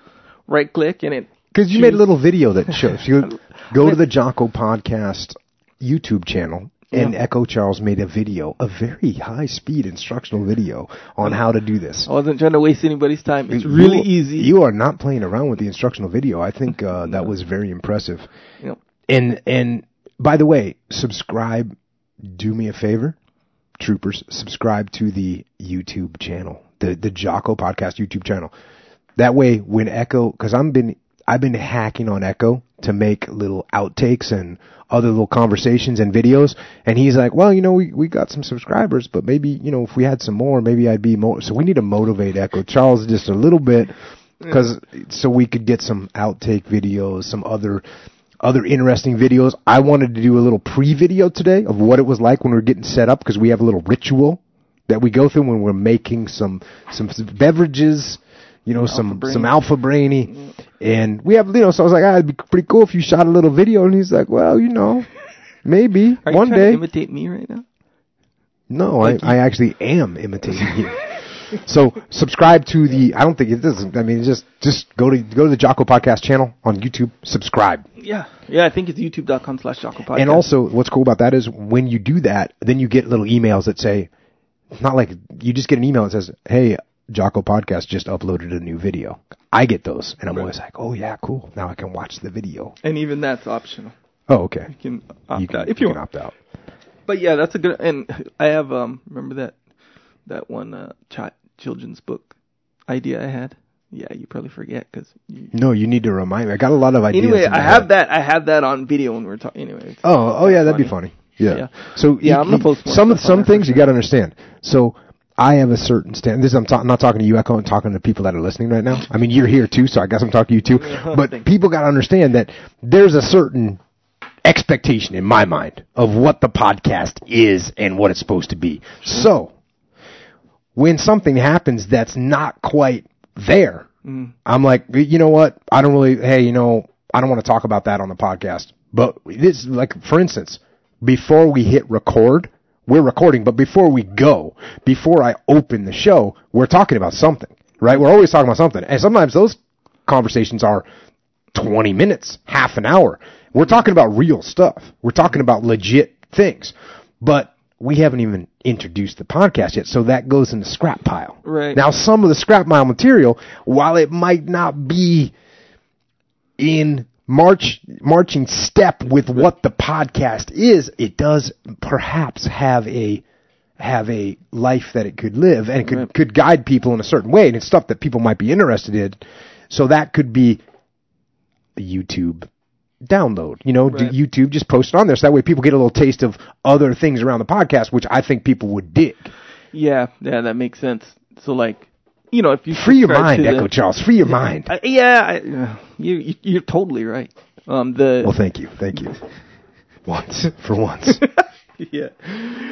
Yeah, because you know how if you listen to it on iTunes, you're like, why am I going to sit and watch Echo and Jocko talk to each other? I listen to one, and I got to look at them too. A lot of people might not be interested in that. There's some moments. Subscribe? You know what I do is I watch certain moments of the podcast on YouTube. Yeah. Like when I know I was feeling intense about something, I go and see what that looks like. See, like, okay, what does that look like when I'm feeling that? Does it look like from the outside what it feels like from the inside? Because even today I was getting pretty fired up. Like, I mean, you're talking about heroes and young men, 18, 19, 20 years old, that said, okay, this unpopular war, I'll go fight it. Yeah. I'll go fight it. I'll go risk my life. I'll go out there in the jungle and live in, I was out this week in the field, right? Camping. I kept putting it in quotes on Twitter. I was putting in quotes because I was like, I can't call this the field. But, it wasn't the comfort of a house, right? It was bugs and ants. And I'm like thinking to myself, this is nothing. And I was thinking back to the Forgotten Highlander. And remember, the bugs were just eating those guys alive. And, you just can't compare. So these guys that just stepped up, fought, I just want to always, that kind of thing will get me fired up. So when I go back to the videos, sometimes I go, man, what was I looking like right there? A little self-assessment. And I wonder if, because when I'm feeling that way, I'm like, okay, you got to detach a little bit because you're starting to get a little bit fired up. I'm going to start breaking. I'm going to start getting like really emotional about something. And so I got a little red flag goes up. You got to back off a little bit here. We don't have to edit the video if I break down. So I got to just back off. And sometimes I got to see, what does that look like? Does it look, can you tell? Am I looking, so that's the kind of thing that I like to go back and look at the YouTube videos and say, what does this look like? Yeah. There's some value, and there's a lot of value on YouTube that we're probably not, capitalizing. I don't know, whatever, for people who care. And it's weird too, because the interesting thing about all this is you use the word capitalize, right? And the fact of the matter is, we aren't really capitalizing on this at all. And I keep getting told by a variety of different people what to do to that right there, to capitalize. Yeah, I meant to just capitalize, not for us to capitalize. I mean, for everybody, people I know, listen. But what we want to do is we want to maximize the effort that we put in here. We want to maximize it so that people get the most out of it. Yeah, that's what I know. That's what you meant. I know you didn't mean like let's run to the cash machine, because we're doing it for the passion of doing it. That's what I'm sitting here for. Sitting here so I can tell this story right here about these guys. Yeah. And I know I hear from all kinds of cops. I hear from my SEAL buddies that are still in, that are listening to it, that are asking me, texting me questions, going, hey man, what's going on with this? Hey, what would you have done differently here? Hey, those are my buddies that are getting ready to deploy overseas right now. And I get texts and emails and Twitter things from guys that are active duty in the Marine Corps and the Army. So I know that we're getting the word out there, and that's what I'm sitting here for. Yeah. So. Yeah, and you make a good point with, there's a lot of people who don't watch the video, of course, and that totally makes sense. I mean, I don't watch podcast videos. Right. I mean, why, the reason podcasts are so convenient is you can be doing something else. Yes. You don't have to dedicate all your senses to it. You only have to dedicate two of them, your ears and your brain. Yeah. But you don't have to dedicate your eyes. You don't have to dedicate your ass to sit down in a chair and watch something. You can walk around. You can do yard work. You can drive. You can do what you got to do. Yeah. But I think the shorter little YouTube clips where you go, hey, check this out. This is when Jocko and I were discussing a kid's book that Echo was talking about. Or good idea, by the way. Yeah. I'm going to post it. Yeah, post that thing up. Yeah. And it's interesting because a lot of people apparently are surprised that I look different than I sound, I guess. Oh, yeah. They think you're a skinny white hipster. Or, yeah. That's what they think you are. Maybe I am, at heart. Maybe you are at heart. You're just trapped. Maybe you identify as a skinny white hipster, even though you're a 220 something I don't know. pounds. No, I don't know. Hey, I don't identify myself by my physical characteristics. Like that. It's what's in my heart and my mind. The content of your character. Yeah, the content of my character. Like to say. Awesome. Yeah, I think the YouTube idea is a good idea. Yeah, we'll post more. So I have a lot too, man. So many outtakes, a lot. Oh, all right. And you've done some really good outtake videos in the past. Yeah, they're pretty. Yeah. From when we were filming commercials and stuff. Oh, right. Yes. Yeah, those were good. Yes. All right. Anything else? Jocko, you in? Jocko store? Did you talk about that? Yes. Go to the store, buy some merchandise. Yeah. Somebody hit me up on Twitter the other day, and they're like, "Hey, you should set up a." We got asked this a bunch of times. Set up a Patreon. Patreon? Is that what it's called? Patreon. Patreon. Yeah, Where you can donate to the podcast a certain amount. And I just said, "Hey, man, go buy a T-shirt. That supports us just as well. Yeah. And you get a T-shirt, and just that's a good way to support the podcast. Yeah. Buy some merchandise. Buy some gear." Right. Yeah, the Jocko store, that's a good one. T-shirts, coffee mugs, stickers, those are kind of cool. One of my friends saw 2 Jocko stickers in the wild. In one day, yeah. Dang. Or maybe just over the weekend. What location? Here, San Diego. Oh, everyone in San Diego, we know everyone in San Diego. Doesn't count. I don't know. I want to see it in Cleveland. It counts. But yeah. Awesome. That's good. Yep. So, now we get to those questions from the interwebs. First question. Jocko, is a minimal amount of competent defensive ability, self-defense, essentially, the most overlooked essential stabilizer of young male psyche? So this question, this actually came across the interwebs as a statement, an opinion. Right. And I kind of rephrased it just a little bit to make it into a question, but it actually came across someone was saying, look, this person believes that knowing how to fight, competent defensive ability, I call that knowing how to fight, and he thinks it's the most essential stabilizer of a young male psyche. I agree with this statement. I think that, I completely agree with it. I think that learning how to fight and knowing how to fight gives you real confidence and security, not just in the form of being secure, but in opposition to insecurity, right? Because when you know how to fight, all of a sudden you don't have anything to prove anymore. Yeah. And this changes so much. I wish I would have learned how to fight at a much younger. We fought all the time when I was a kid. Mm-hmm. We didn't know how to fight. So what do we have to do? Prove that we knew how to fight. Mm-hmm. If we actually knew how to fight, we wouldn't have had to prove that all the time. So I absolutely agree with this. And that's why I'm constantly trying to get people to get into jiu-jitsu.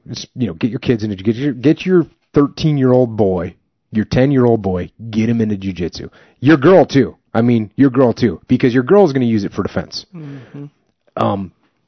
Girls don't have the constant tension of fighting that guys have. Mm-hmm. It is part of who we are. When I shake someone's hand, I don't care what kind of mood I'm in, I am thinking about taking them down. I am thinking about what I'm going to do to them in a fight. It doesn't matter if I'm meeting Santa Claus. Mm-hmm. I'm thinking about doing a double leg. I'm thinking about what his weight is. Does he have cauliflower here? That's what I'm doing. Mm-hmm. And guys do that.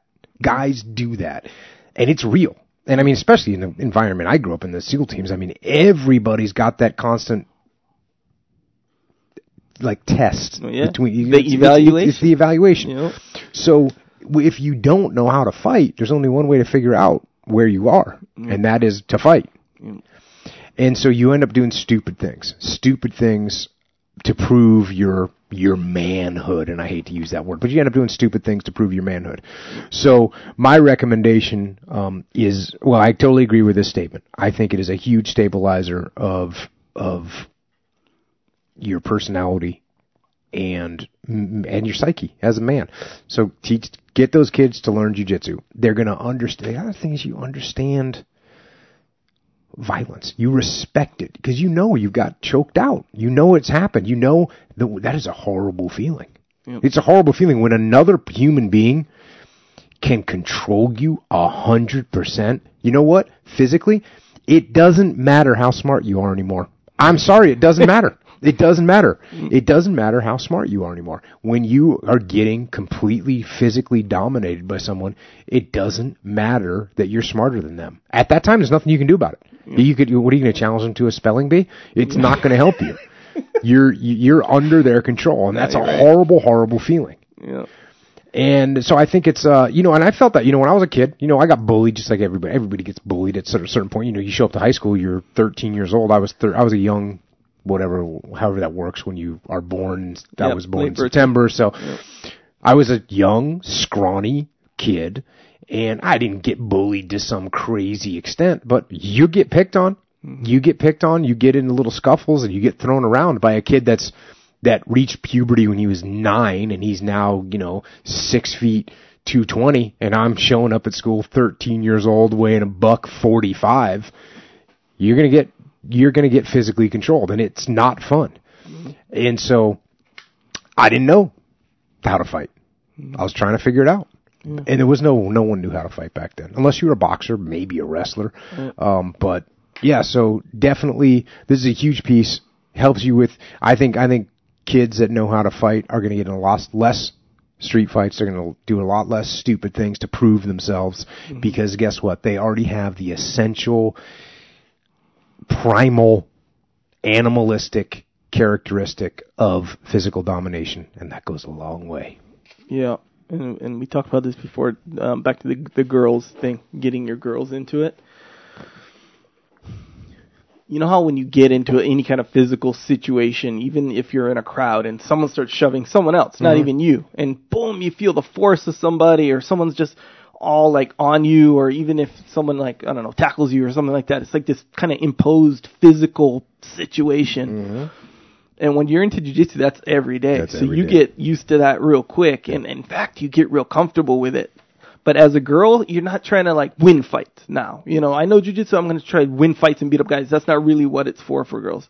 It's more for knowing how to function, knowing where to be, where not to be. Because, man, if you don't know, you just simply don't know. And also being totally right. And then also being inoculated to the physical contact when it happens. So it won't and I'll tell you, say you can't win, not looking to win fights. Go watch YouTube. Yeah. There's all kinds of videos of girls just working over guys. Yep. And I mean in street fights. Yeah. There's one in particular where this girl's just triangle, arm lock, just choke, just crushing this kid. Yeah, well, the truth is, if you learn jiu-jitsu, if someone knows jiu-jitsu, someone doesn't, the chance of the person knowing jiu-jitsu winning the fight is very, very, very high. Yes.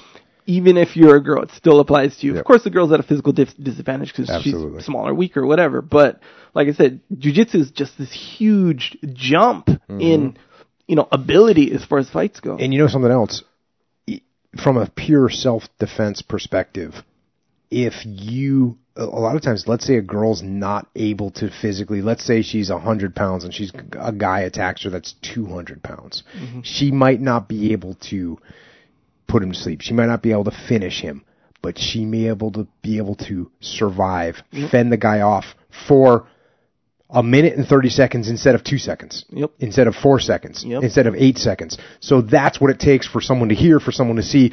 So every second counts. And if you know jiu-jitsu, I guarantee you, it's really hard to subdue somebody that knows some jiu-jitsu if you don't know anything. You are going to have a hard time getting control of them. They're going to be, and even if you're stronger than them, you'll be able to get a hold of them maybe eventually if they're a lot smaller and a lot weaker than you, but it's going to be a fight. And a lot of, you read a lot of stories when in self-defense situations, if the girl puts up a decent fight, the guy's not going to have any of it. He's going to realize that he's not looking for that. He's not looking for a fight. He's looking for something else. Yep. And so the fight begins. He backs off.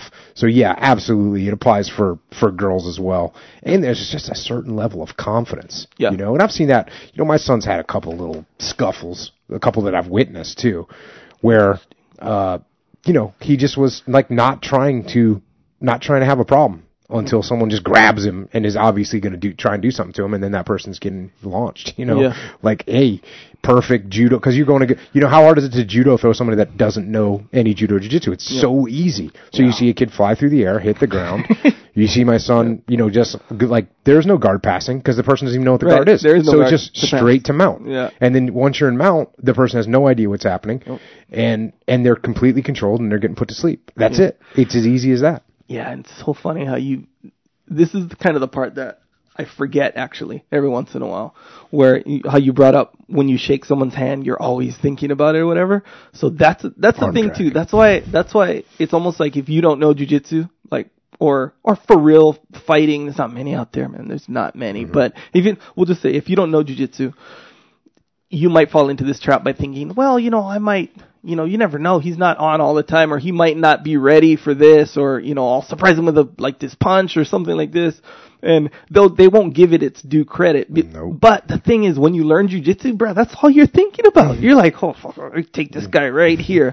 100% of the time. Mm-hmm. You can be laying in your bed with your wife, and she'll be like, hey, give me a hug. And you're like, let me get that underhook there. Yes, exactly. Sure. The whole time. So you can't really, to surprise a guy who knows jiu-jitsu, to surprise him is super hard. Like, you got to do from behind. I don't know. Even if you sneak up from behind, like, you know what to do from behind. You got to, like, I don't know, hit him or something really hard, knock him out one punch from behind or something like that. And it's really hard to knock somebody out with one punch from behind. So yeah, but that's so funny because that is how it is. Even as like a high level guy, you're still like, it's always on your mind. Like, always. It's like you're walking around with this big, powerful, like, gun or something. Mm-hmm. Like, you're like, okay, who wants to get shot? Not that you want to shoot people specifically, but it's like this radar that's like, okay, who wants to get shot kind of thing. Because you're just ready. It's ready. You're just ready to do it the whole time. Yeah, and to me, honestly, it's so instinctive at this point. Yeah, it's just part of every movement that you make is thinking about that. And you ever had somebody that doesn't know jiu-jitsu, like maybe you haven't seen someone in a while? I've had that happen where I haven't seen someone for a while. Yes. And I mean 20 years. So they have no idea what jiu-jitsu is. We've gone completely different paths in our lives, and they like grab hold of you as if it was the old days and you were going to have a tussle. Yeah. And way ahead of them. Yeah, it's just a 4-second, spirit crushing maneuver of death. Yeah, and you're happy to do it too, because as an adult, like, I think anywhere past 26, 27 years old, it's hard to get away with like getting into a wrestling match in public or, somewhere outside of the match. That's interesting. You might not have known that. But I don't know. I think I speak for more people than just myself, but there's a part of your mind that kind of hopes it happens just with your friend, or something like that. Just so you can do it. It's like course. Always on your mind. Always hoping for a scrap. You know what? Ironically, back to the part where I was saying it's kind of hard to surprise a jiu-jitsu guy. Ironically, the easiest time to surprise a jiu-jitsu guy is on the mat if you're another jiu-jitsu guy. What you do is you play like, oh, we're just going light right now. And then you go hard, So you can't really surprise them in public. You gotta learn jiu-jitsu, go on the mat, roll with them, make them think you're not rolling hard, then surprise them. And I think that's part of it is you become more aware when you're just talking. What you've been talking about the past couple minutes is awareness. Yeah. And when you have jiu-jitsu in your brain, then, and it's true with boxing too and Muay Thai, when you have that stuff in your brain, then you can't help but be aware of what's happening around you because it's in there. Yeah. It's like knowing that the color of the table is brown. Like you know what that person's body position is. You're looking and seeing that their stance is off balance. You're seeing an underhook exposed. So you can't take it away. So your awareness increases. You also are aware of what problems can occur really quickly. So if you start, if you're a girl and you say, oh, wait a second, now I'm back into a corner where I can't get out. I don't like this feeling. Yeah. It increases your awareness as a human. It makes you more aware of your surroundings. So there's so many benefits. Yeah. It's kind of ridiculous. Yeah, and you kind of have almost like one level up from that awareness that you're talking about because like how you're saying it's part of that, even if you don't know how to fight, it's still kind of on your mind.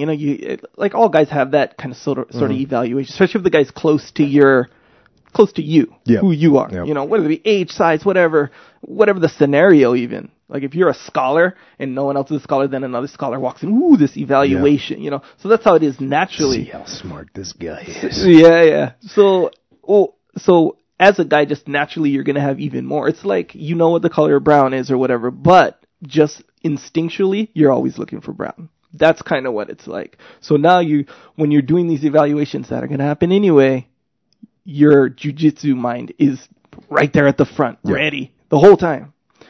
Yeah, indeed. Interesting.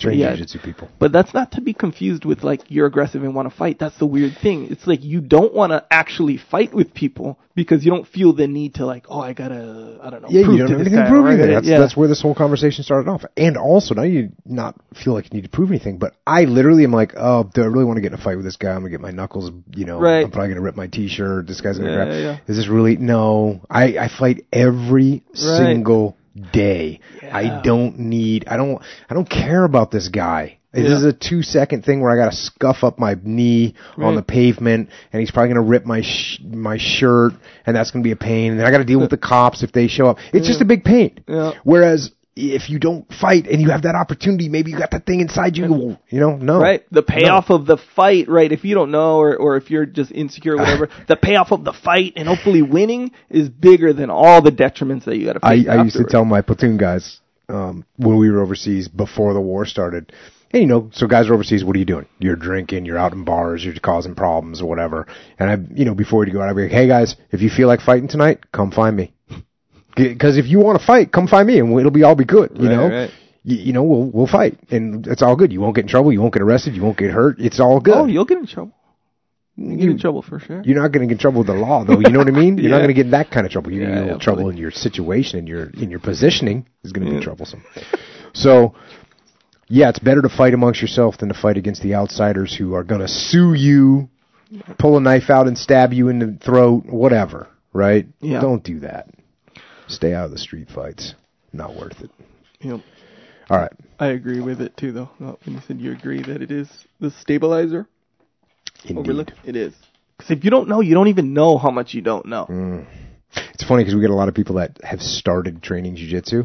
Good move. Yes. But they'll come on Twitter or on the Facebooky and say, hey, I started training jiu-jitsu. Oh my God.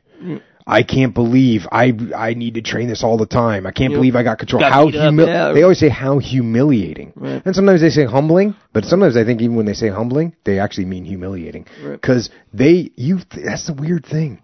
When you're walking around on the earth without the knowledge, you look at other people and you think, you know what? This guy knows jiu-jitsu. I heard this guy knows jiu-jitsu. It doesn't matter. I'm strong. Yeah. I'm athletic. Hit him in the neck. I'll just hit him in the neck, or even, I'm just strong enough. He's not going to get how's he going to get my arm over there? Yeah. It's not going to work. Yeah. I'll just pull my arm back. Right. And you get on the mat and you go, oh my Lord, I have no control over this situation. This guy is effortlessly making me submit over and over and over again. And that's when the reality hits. The reality doesn't hit on the first time you tap. Because on the first time you tap, you go, I won't do that single movement again. I won't stick my head over there. Okay, so then you get your arm locked. Yeah. And then you get your foot locked. And then you get your knee locked. And then you get Kimura. And then you get guillotined again. Then you get rear. So it's just a lose. And then you go, usually for me, it's like 3 to 5 times with somebody that's never trained jiu-jitsu before, 3 to 5 times before they realize I will never, because when you tap a guy once that's never trained before, and he comes at you so hard, in his mind he thinks, this time I'm going to get him. Yep. And they don't even come close, they don't even realize. Yep. So get on the mat, man, and learn the jiu-jitsu. Yep. Please cover overcoming the frustrations of beginning jiu-jitsu. And this is coming from a 54-year-old, by the way, but not quitting. Good for him. That's awesome. Glad you're picking up the jiu-jitsu at 54 years old. Okay, so how do the frustrations of beginning jiu-jitsu? And it is absolutely, if you have the wrong mindset, it's viciously frustrating because of everything we just talked about. Yep. You think, I'll just do this and I'll just go a little bit harder and I just won't put my arm there and then I'll be able to win. Right. You're not going to win.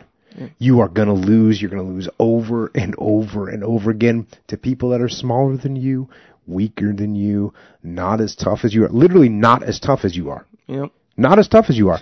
You know, jiu-jitsu has a faction of nerds, for lack of a better word, straight nerds.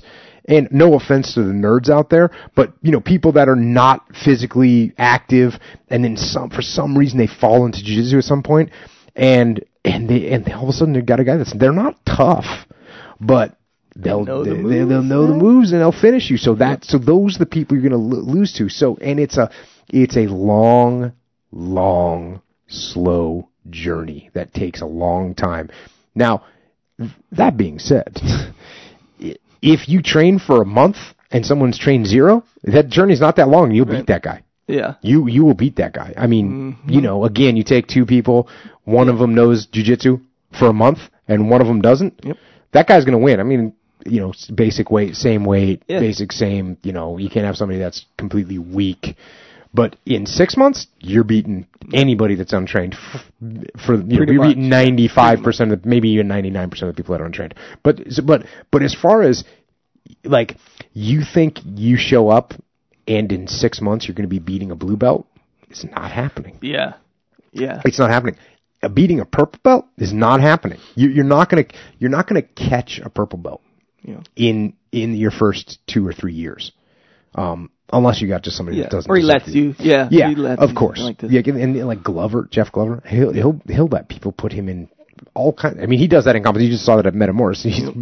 He lets all kinds of crazy things happen. So yeah, can that happen? Of course.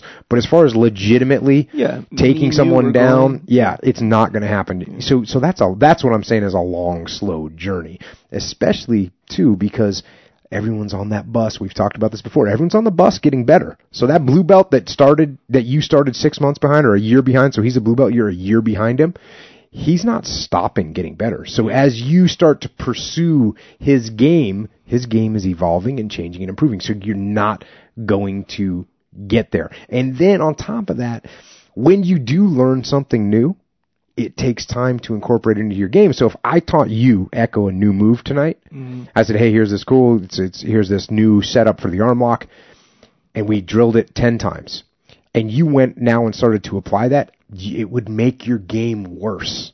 Because you'd be trying to apply a move that you don't know 100% yet.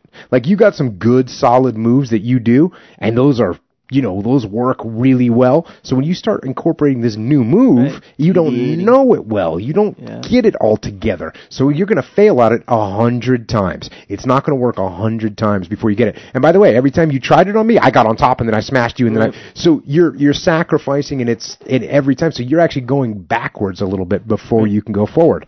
So that's problematic and that's very, very frustrating.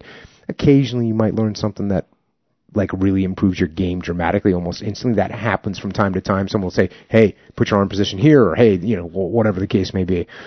But generally, when you incorporate something new, it can take some time. You're going to get injuries. You're going to get little injuries. You're going to get big injuries. You're going to be sore. So yes, you will be frustrated. So how do you counter all that? You just got to embrace it. You got to embrace all those things. You got to enjoy all those things.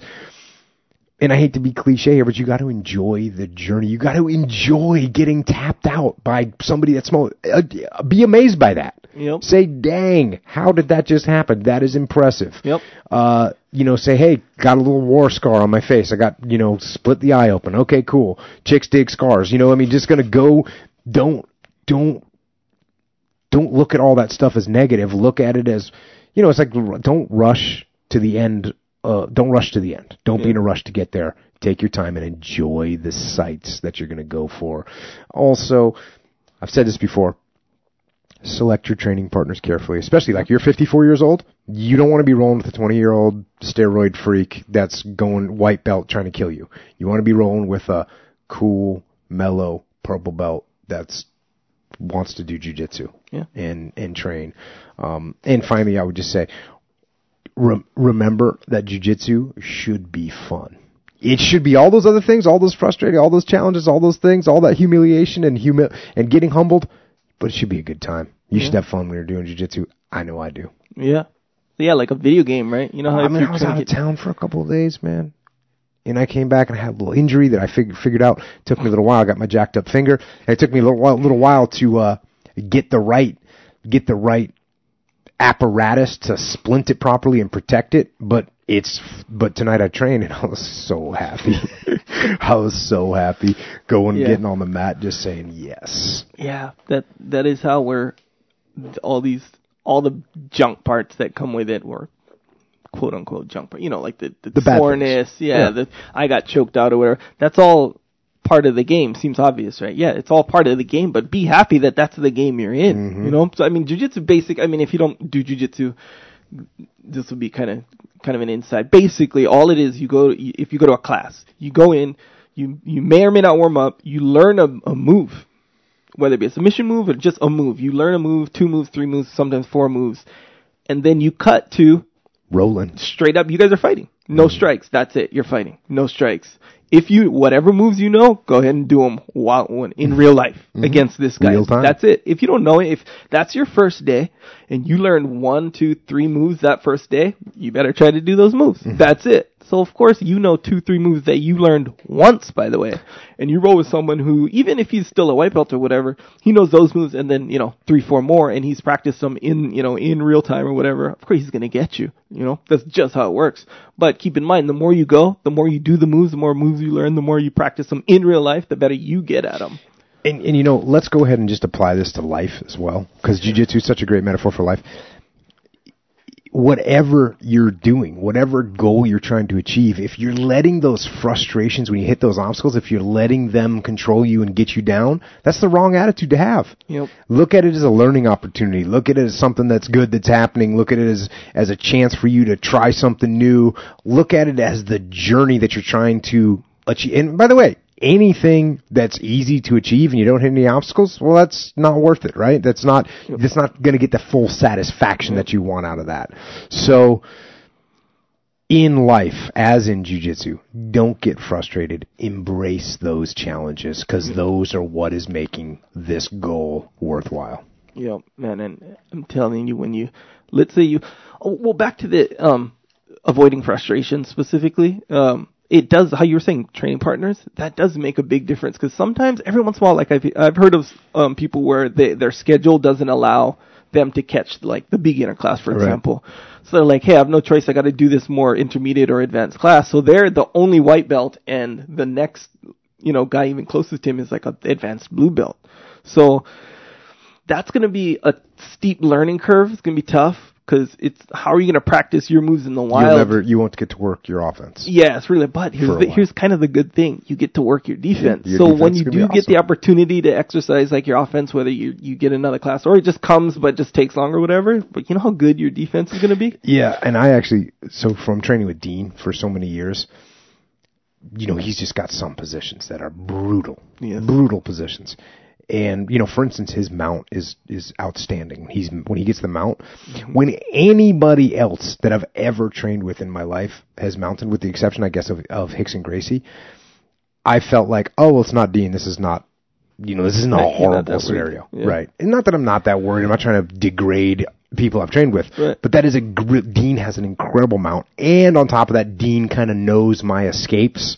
So whereas if I roll with a random other really good, world-class black belt, they might not know the particulars of my escape. Dean actually does know those. And he's good at it. So you're right in that the more you train with people that are better than you, your defense is going to become very good, because when you mount me, you got a good solid mount, but I'm like, okay, cool, I'm going to be out of this in a short period of time with no real threats. Keep telling me about that. You've had, I'm sure it's the same way. You've had Dean mounted on you. My mount, because I don't have a great mount, my mount is nothing compared to Dean's. Yeah. Nothing. Yeah, fully. Yeah, and that's absolutely true. And at the same time, though, so if you fall in, and I don't want to say it's like a small, because it's a pretty big chance where if you enter a beginner class, there's going to be a guy who's just as much of a beginner as you. Yeah. And that's where you can really flourish, because you can practice moves, your new moves, which, for lack of a better term, your junk moves on junk people. I will say this, though. Whoever you roll with, whether they're worse than you, the same as you, or better than you, you're going to get a lot out of it. Of course. All three of them. Yeah. So you should roll with all three of those types of people. I have a tendency to want to usually roll with guys that are, good and I should spend more, and I do. I mean, I train with everybody that we got at the gym. I'll train with everybody, but I always prefer, of course. I guess I shouldn't say of course, because there are people that are like white belt hunters, right? That want to go out there and be bullies. I'm not like that. I'd rather get bullied, right? I want to feel I want to get after it, you know? Yeah. But you definitely get benefit from training with people that are better than you, worse than you, and the same as you. Because you practice one of them, you're practicing defense. One of them, you're practicing pure offense. And someone that's equal than you got to start practicing your setups and your approaches, and you got to learn how to defend and do offense and defense at the same time. So it's all good. Roll. Yeah. That's basically the concept here. Roll. Yeah. So get after it. Consider that scenario. You roll with, and you're talking from an ideal standpoint, roll with people better than you, same as you, worse than you, or, not as good as you. For a beginner, that's not really the option. The worse than you guys, that's not an option for a beginner. Really. Yeah. So there's no one that's worse than them. Well, as far as overcoming the frustrations or whatever, it is a good situation where you can get in with guys just as beginner as you. And hope that they hang around, because after a certain amount of time, those guys who aren't as new I could see where it could become frustrating if you were the guy that you were talking about earlier. Let's say a guy you have to work late and you can only go to the advanced class, and all of a sudden you think jiu-jitsu is just getting crushed. Yeah, and destroyed and I can't learn this really. Yeah. It's like I'm so not I guess even the getting distance to understand. But yeah, that's a good point. So keep in mind that if you're in that situation, it's okay. You're gonna when you eventually get to roll with people that are more your skill level, you'll be that much better off. Yeah, for sure. And watch the first time you tap someone out with a move that you learned. Celebrate that, did you? Yeah, that's a good time for everyone. Next question, Jocko.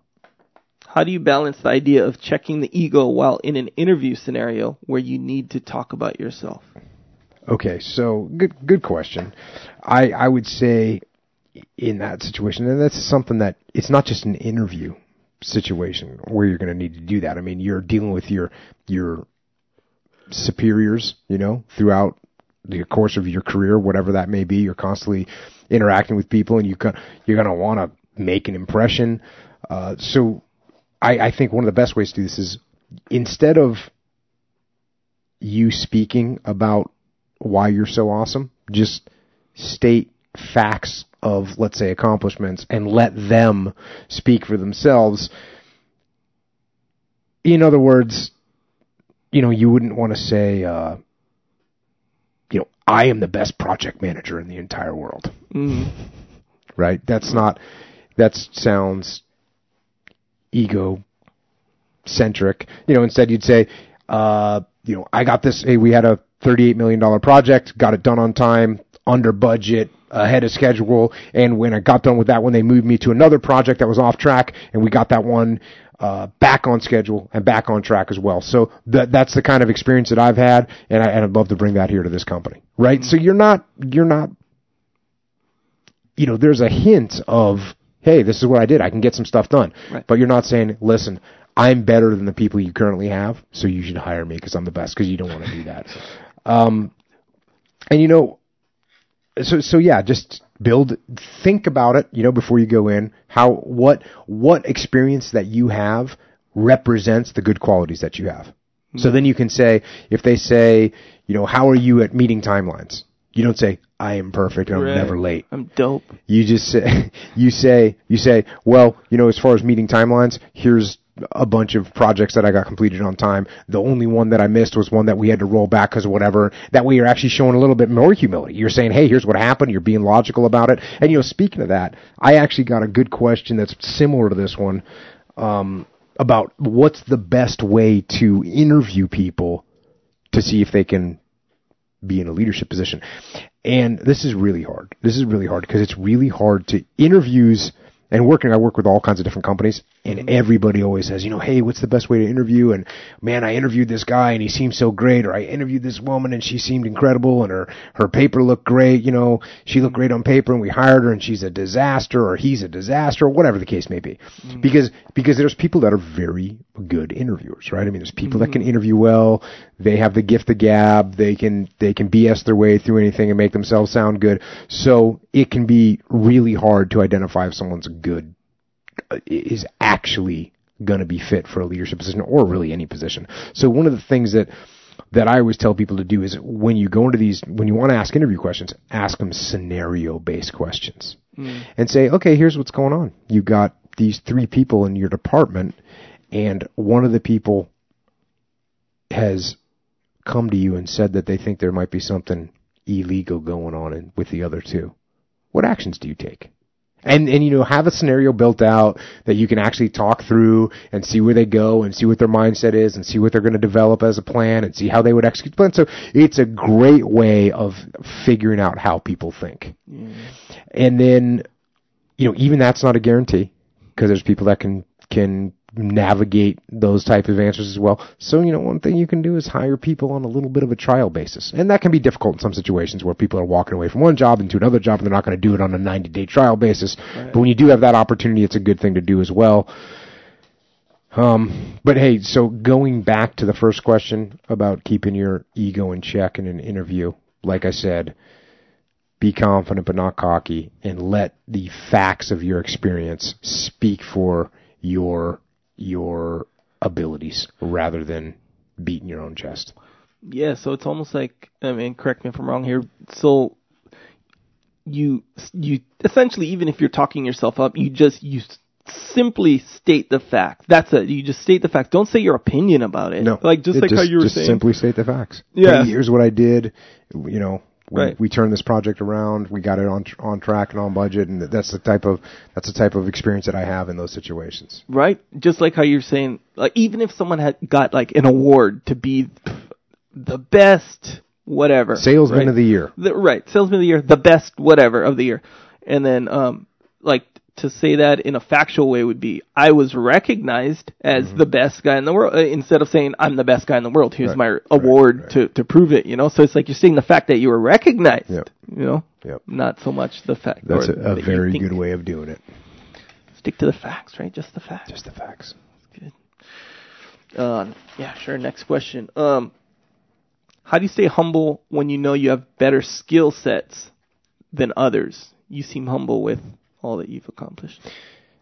Well, this is just like in general, just how do I be humble? Yeah, how do you stay humble when you know you have better skill sets than others? And then he's saying that I seem humble with all that I've accomplished, which is actually,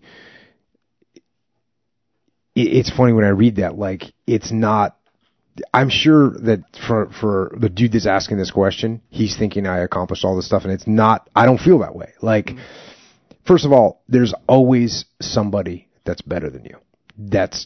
I guarantee it. There's someone that's done more than you. There's someone that's had better experience. There's someone that's accomplished more.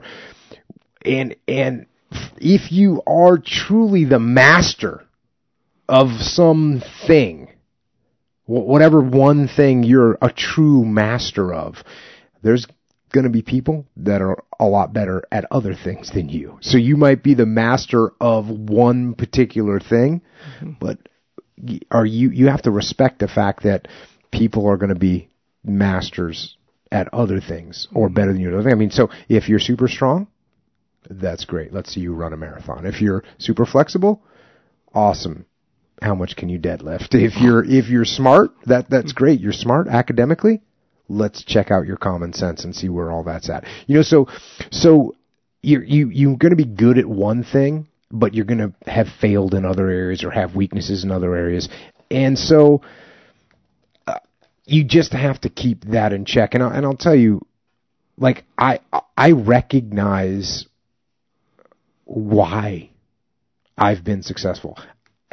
For one thing, been surrounded with great people. For another, been lucky in certain situations that I've been in certain times. And, going back to jiu-jitsu a little bit, it's a good example because just because I can beat someone in jiu-jitsu, it doesn't mean that I'm a better person. Yeah, it does. It doesn't mean that I'm a better person. What it means, basically, is that I happen to get into this random fringe sport before they did. And I spent more time on the mat than they did. That's what it means. It doesn't make me a better person. And I'll tell you what, it goes with, if you feel like you're smarter than someone, it's probably because you've had the opportunity to study a subject, or you've had a bunch of education on something, or you've dove into some subject, so that might make you seem smarter. Whereas if they applied themselves in that particular area, but guess what? They were applying themselves to something else.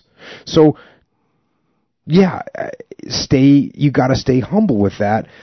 And also, when we talked about this, when you know what, I am smarter than this person. Well, guess what? There's still something that they're better at than you. And what is it? You might be smarter than them, but guess what? Maybe it's the guy we talked about earlier, where I'm smart as I can be. Guess what? This person can physically take me down and dominate me, and that's horrible. Or they're better at whatever, better athletically, or some people are really good craftsmen with their hands. I mean, there's so many different things that you can be skilled at.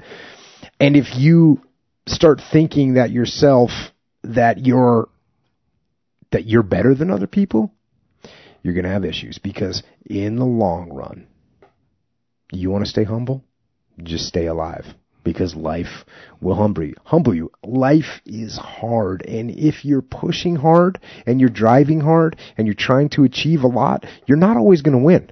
I don't care who you are, you're going to get humbled. It's going to be hard. So many people that are successful, they've got some hard luck stories along the way of things that they had to push through and overcome in order to get there. They got humbled. And if you're winning every single time, then your goals aren't high enough. So step those up. So, I appreciate the kind of comment, but man, it's not hard to be humble when, you can just take, like, maybe someone, people always think, oh, he's a Navy SEAL or whatever. There's a lot of SEALs that are more badass than me, that done more deployments, that have gotten after it more than me. And I know that. That's awesome. I mean, good for them. They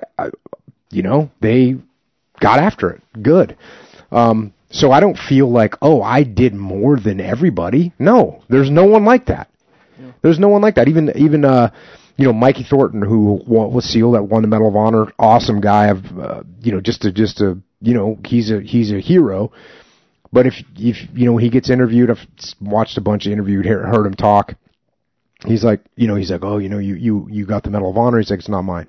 It's my guys. It's the guys I was with. It represents all. So there's a guy, like, who's going to be, if there's anyone in the world that could not be humble, maybe it's Mikey Thornton. Mm-hmm. But guess what? Mikey Thornton, he's as humble as they come. Because you know what? He also has been humbled by combat. Because he realized there's things that he tried to do that he didn't get done. Mm-hmm. There's lives he tried to save that he couldn't save. So there's no doubt, if you're living the right life, you're going to be humbled by it. And there's always, always, always going to be somebody that's better than you, that's done better than you. So just stay humble. And by the way, what does being cocky get you anyways? What does that turn you into? I talk about this all the time. What does overconfidence get you? You start cutting corners. You start slack. I mean, it's just ridiculous. Mm-hmm. So you got to stay humble. You got to stay hungry if you want to stay in the game. And believe me, you want to stay in the game. You want to stay in the game. Do you think that, like, and I can't, I mean, I don't know if maybe this is where the question is coming from, but if, when you're insecure and like, you're just, like, everything's a competition, like, just in life, it's like, it goes beyond just what you're into. It's just like, if someone's better than me, it makes me mad, it makes you uneasy or whatever. It's like this insecurity kind of thing. So when you do, it's like, if you look at everything as just this big life competitive, like, I got to beat that guy, I got to be better than them. So when you are better than them, it's like you're still looking at it as this competition, like, like, you're not on my level, so you don't deserve to be treated. It's kind of like, maybe this is a good analogy, maybe not, but like in jiu-jitsu, where if you roll with a white belt, you don't go hard. You don't get satisfaction or whatever. So in the jiu-jitsu competition arena, you're not giving them the respect. You're not going all out like you would You know, you're not respecting his arm bar. You know, if you are, you're smashing him, no satisfaction, you know, whatever. It's in that specific competition setting. But if you're just an insecure person where you think that all life is like just one big competition. Oh, you got to smash that person. Yeah, and if you're not worthy of my smashing, it's like I don't even treat you like you should be on the mats with me, kind of thing. Cool. But I mean, do you think that maybe that's where some of that comes from? Like, if you're having trouble, like being humble, it's kind of like I'm better than you in life. Yeah, it's probably just deriving from, and it's insecurity. But there's also there's a dichotomy there too, because man, I like to win. Like no doubt about it, I like to win. And the dichotomy of it is that I also literally don't care. Like if I get beat, I'm like, okay, well, what can I do to get better? It's not, I don't feel this despair because I lost. Losing actually kind of motivates me more. Right, yeah. As opposed to getting angry, and the worst thing that happens is people decide they're not going to compete, right? They're not going to compete in the game of life because they didn't win or they don't feel like they can win, so they go, you know what, I'm just going to back off. I'm just not going to participate in the game. But get in the game. Yeah. Get in the game. Yeah. Theme. So maybe it comes from not understanding what that means when you win and stuff. I guess. You know, like let's say, if you, like the fight, like back to the fighting situation where about being a secure part of the male balancing a male psyche. If you know that you've achieved these skills, have these skills to win people, who don't have your skill set, you don't want to fight them. So you're just like whatever. True. But let's say like you have a better skill set, yet you're still blowing your horn about your skill set. You're not humble about it. It's like it comes from maybe, I don't know, some insecurity. There's no doubt. There can be some insecurity that makes people super competitive beyond healthy competitiveness. Right, just like in life, I'm just in life, no matter what. Which, again, there's people that are that way, myself included, but again, the dichotomy is... I don't think you're like that. No, I know I am. Well, okay. I know I am. Remember Echelon Front. Remember the logo. Yeah. Right? And I'm going to post this on Twitter, too. Jocko made the original Echelon Front logo. This is like a long time ago. Yeah. And you were like, hey, this is the logo, something like this. And then basically, but you didn't care that it was junk. No, but all I wanted to do is get you the idea. You weren't competing with me. But you drew and I drew, but like as someone who's competing in everything in life, like if you draw something and I draw something, you're like, I want to make mine better. No, see, I wanted to win with the idea, not with the skill. Well, the idea. To win the war. I wanted to win the war, not the short-term battles like who can draw this thing better. the war was who comes up with a strategic victory, which the icon and the symbol for Echelon Front is the one that I drew. I liked it. So yes, I didn't care that it looked like junk because did it. You should post that because it's pretty fun. I did it on PowerPoint with like a crayon. Looks like a crayon because I didn't want to take much time with it. I knew that thing would take you 15 minutes to make on your, what is it, AI Illustrator? Yeah, man, that was a long time. I don't know. I was like, that might have been. Don't be mad at me. That's probably the first logo I've ever actually made. Maybe. Hey, there you go. It was very successful. Yeah. Cool. Thanks for trusting me. Next question. What do you do when you have two extreme ownership believers that have to go against each other? Ooh. Sounds like a big challenging question.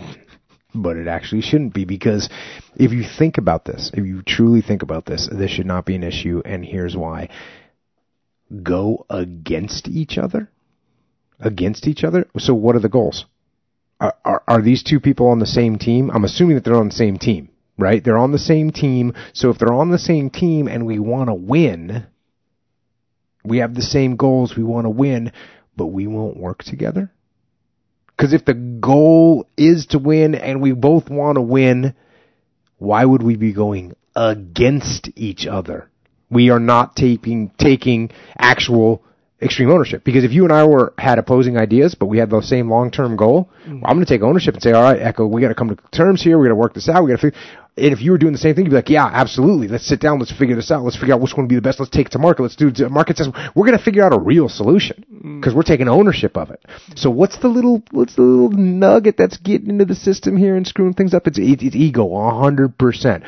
And I will say this, occasionally the idea of extreme ownership can be very poorly and very incorrectly interpreted as micromanagement and egomania. Meaning, like, I'm going to own this. I own this. This is mine. Right? That's not what extreme ownership is at all. It's, you've got to own everything, but you don't feel the intrinsic need to do everything. Right? Because you own, it's like owning the outcome. Right. And owning the progress. And owning the steps along the way and owning the responsibility of mission achievement. It doesn't mean that you own each individual step and you have to make it your way. That's not extreme ownership. That's micromanagement. So extreme ownership is about leadership and decentralized command and using indirect tactics to make things happen and owning the outcome. So that's why if you have two people that were truly about, like, hey, I'm going to own this, I'm going to have the attitude of extreme ownership. If you and I have the attitude of extreme ownership, we're not going to fight over anything because we have the same long-term goal. And if you come up with a better idea of how to get there, I'm going to say, oh, Echo, awesome job. That's a great way. We're going to get to where we want to go. We own that outcome. We're going to make it happen. Boom, I'm going to support you. The only time it's going to be a problem is if I have an ego and then you have an ego. When we both have an ego issue. And usually one person with a big ego, that inflames other people's egos. Because if I say, hey, Echo, I got a great plan for how to do this. We need to execute it my way. There's a little bit of ego coming out. Because now your ego was down, but all of a sudden you're like, what do you mean your way? Right. Wait a second. Just right there, now we got to think. Right. Now we got some kind of issue going. Yeah. We're working against each other instead of working together. So that is absolutely problematic. And I guess to put this in a nutshell, if you're using the principle of extreme ownership, the most important thing you need to take extreme ownership of is your own ego and put that thing in check. Yeah, it seems like the extreme ownership, as far as owning it, is essentially take responsibility, like at all costs kind of thing, for more like the bad stuff that happens. Oh, absolutely, right? The bad stuff. Absolutely, the bad stuff. But but you're going to take, because absolutely, if you and I do something great together and I was the leader, I don't go, yes, that's right. You say, hey, first of all, this was mostly on Echo. He did most of the work. He did all the, that's what I'm going to say. I'm not going to say, no, this was mine. Yeah. But when something goes wrong, obviously, I don't say, no, it's Echo's fault. No, right. I say, hey, this was my fault. Yeah. Just, I should have done double check on the audio before we started the podcast because, we wanted to make sure that thing was recording. Right? Yeah, I don't say, no, Echo dropped the ball. Yeah. No, I don't do that. Well, him. I say, hey, you should have double checked.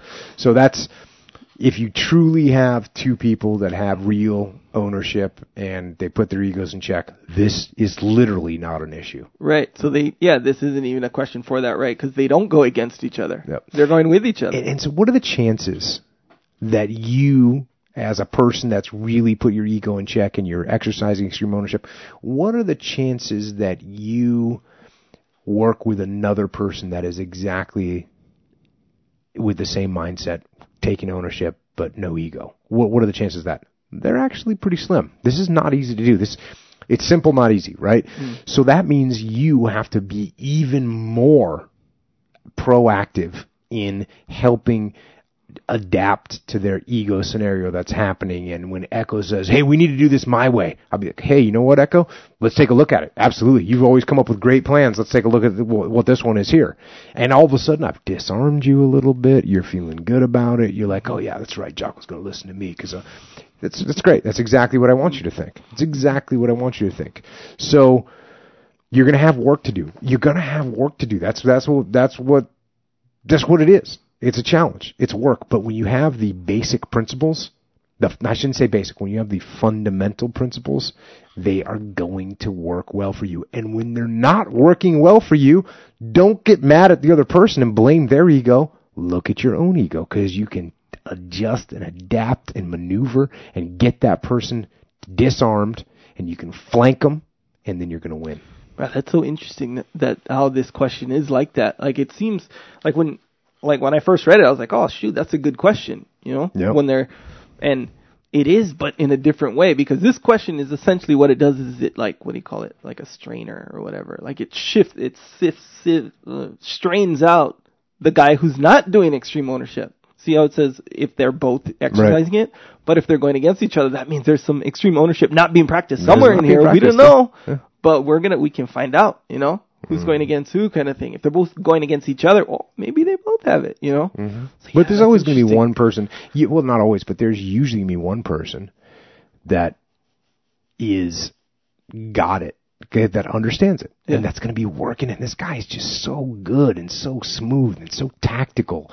And they're going to win. And that other person, that's right. You know why we're winning? Because I got extreme ownership going on, and I took ownership of this project. And you know what the guy says? The real leader is like, absolutely, man, you did a great job with that. And meanwhile, he knows he just manipulated and flanked him and made it happen to the best for the team.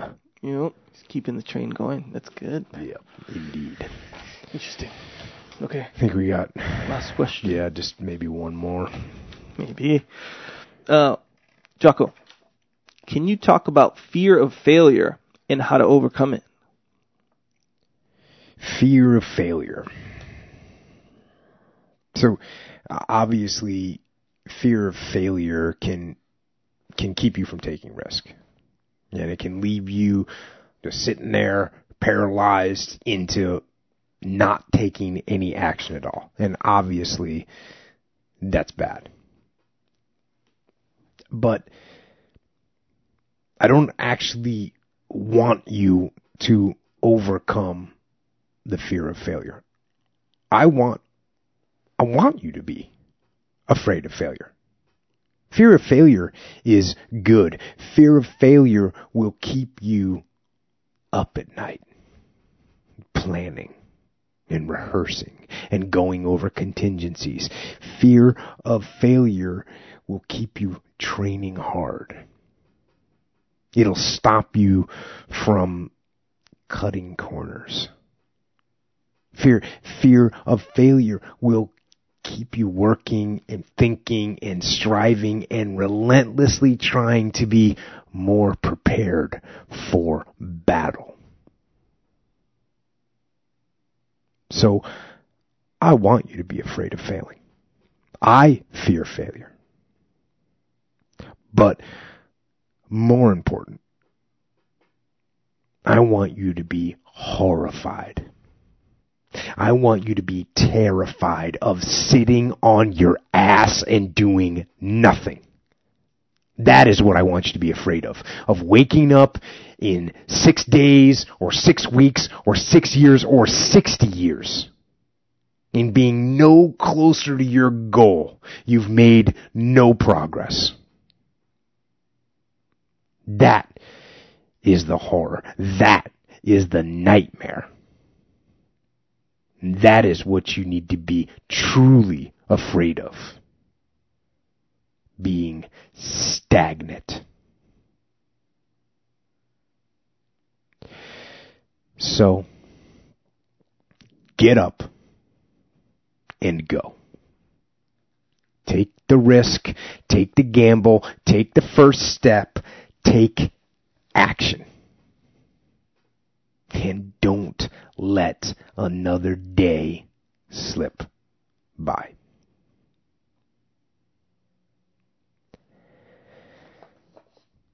And I think that's all I've got for tonight. And if you got something out of the podcast tonight, you want to hear some more, well, then maybe you should go ahead and support the podcast. And Echo, how can the troopers out there best support the podcast? Well, the initial way is to support yourself at the same time. And that is to supplement. On it has the best supplements. It's one thing to say they have the best supplements because I like them, but they for real have the best supplements. Like the legit, Indeed. You read all the stuff about it, it's straight up the best. Anyway, if you want 10% off there, so support your wallet as well. So you're supporting podcasts, yourself, and your wallet. 10% off. Onnit.com/Jocko. Yep. Solid. Also, if you want to passively support, you can do the Amazon click-through. That's you go to one of the websites, jockopodcast.com or the Jocko store. There's an Amazon link on the top. Now we have international.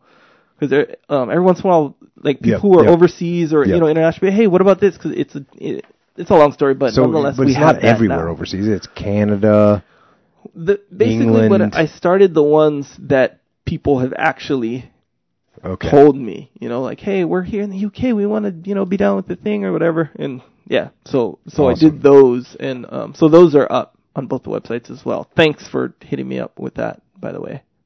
Overseas support. Appreciate it. Yes, fully. So dope.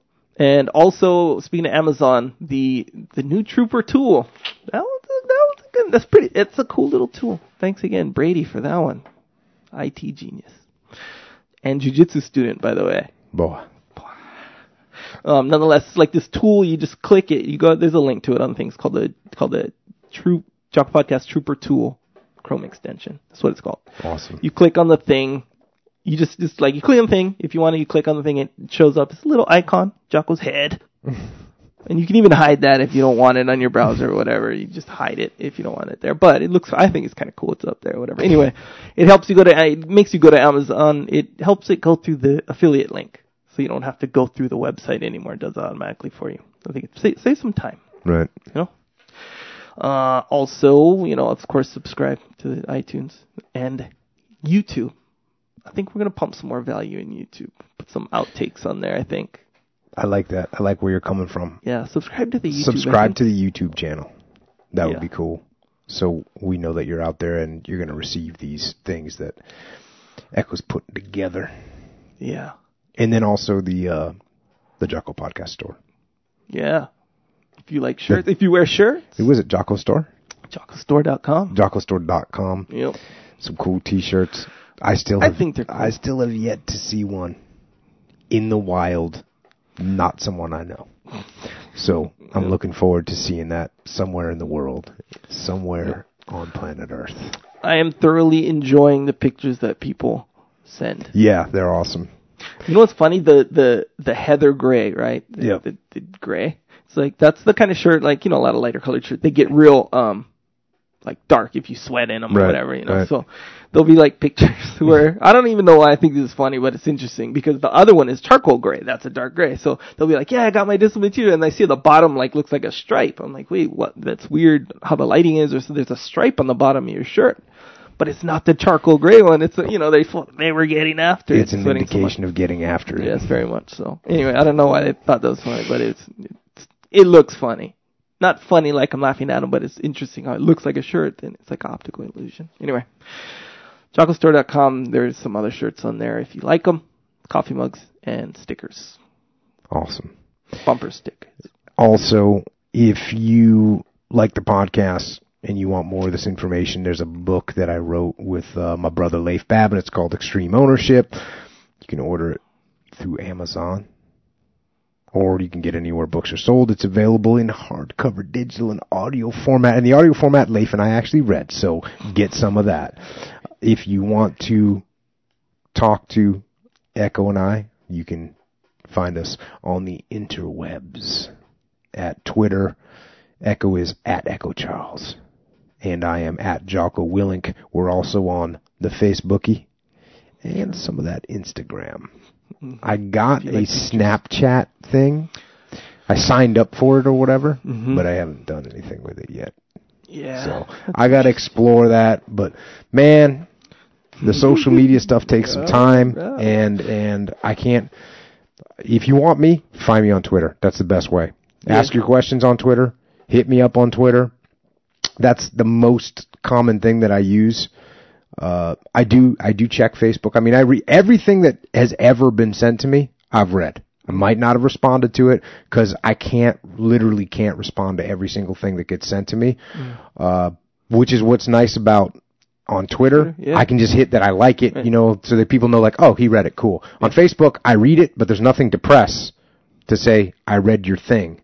So, maybe I should figure something out like that. But anyways, you're solid on Twitter. Like, you get back to people and stuff, which is cool. Because there's some people where you can tell it's not them. It's like their social media person. Yeah, well, it's me. And whatever. I was just out where I just was. There was very limited internet, so I was able to get like a tweet out in the morning, a couple tweets out in the morning.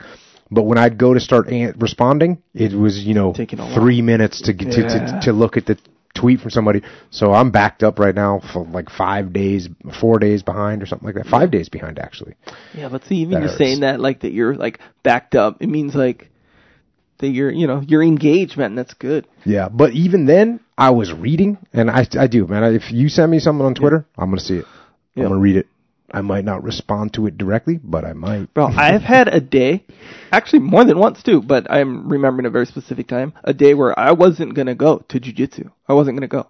Like, I was, today's rest day or what, I don't know, whatever. I wasn't going to go. We call that weakness. Maybe. Call it what you want. Nonetheless, when you see pictures of, I don't know the name of the specific person, but I saw a picture, first day of jiu-jitsu. And I'm like, you know how you get that feeling when, like, let's say you weren't at jiu-jitsu, and I took a picture of me on the mat saying, I'm here without Jocko. I'll do that every once in a while to, like, my friends. I'm here without Jocko. And you kind of, like, you have this feeling like, dang, I wish I was there right now just to whatever. I kind of got that feeling. That weird competitiveness you were talking about earlier? No, it's more like, I want to be there with you. Maybe a little bit. Right. Oh, by the way, I don't know if you knew this. Like, guys would be like, hey, I want to come visit you at the gym or whatever, right? And to me, it's like, a guy showed up when I was out of town. Yeah, and that's awesome. I say the days, like, I go on these days typically and whatever, so just hit me up, whether it be on Twitter or whatever, if you are in town. But he did, and because the reason that's significant, one of the main reasons, what I said too. Where was he from?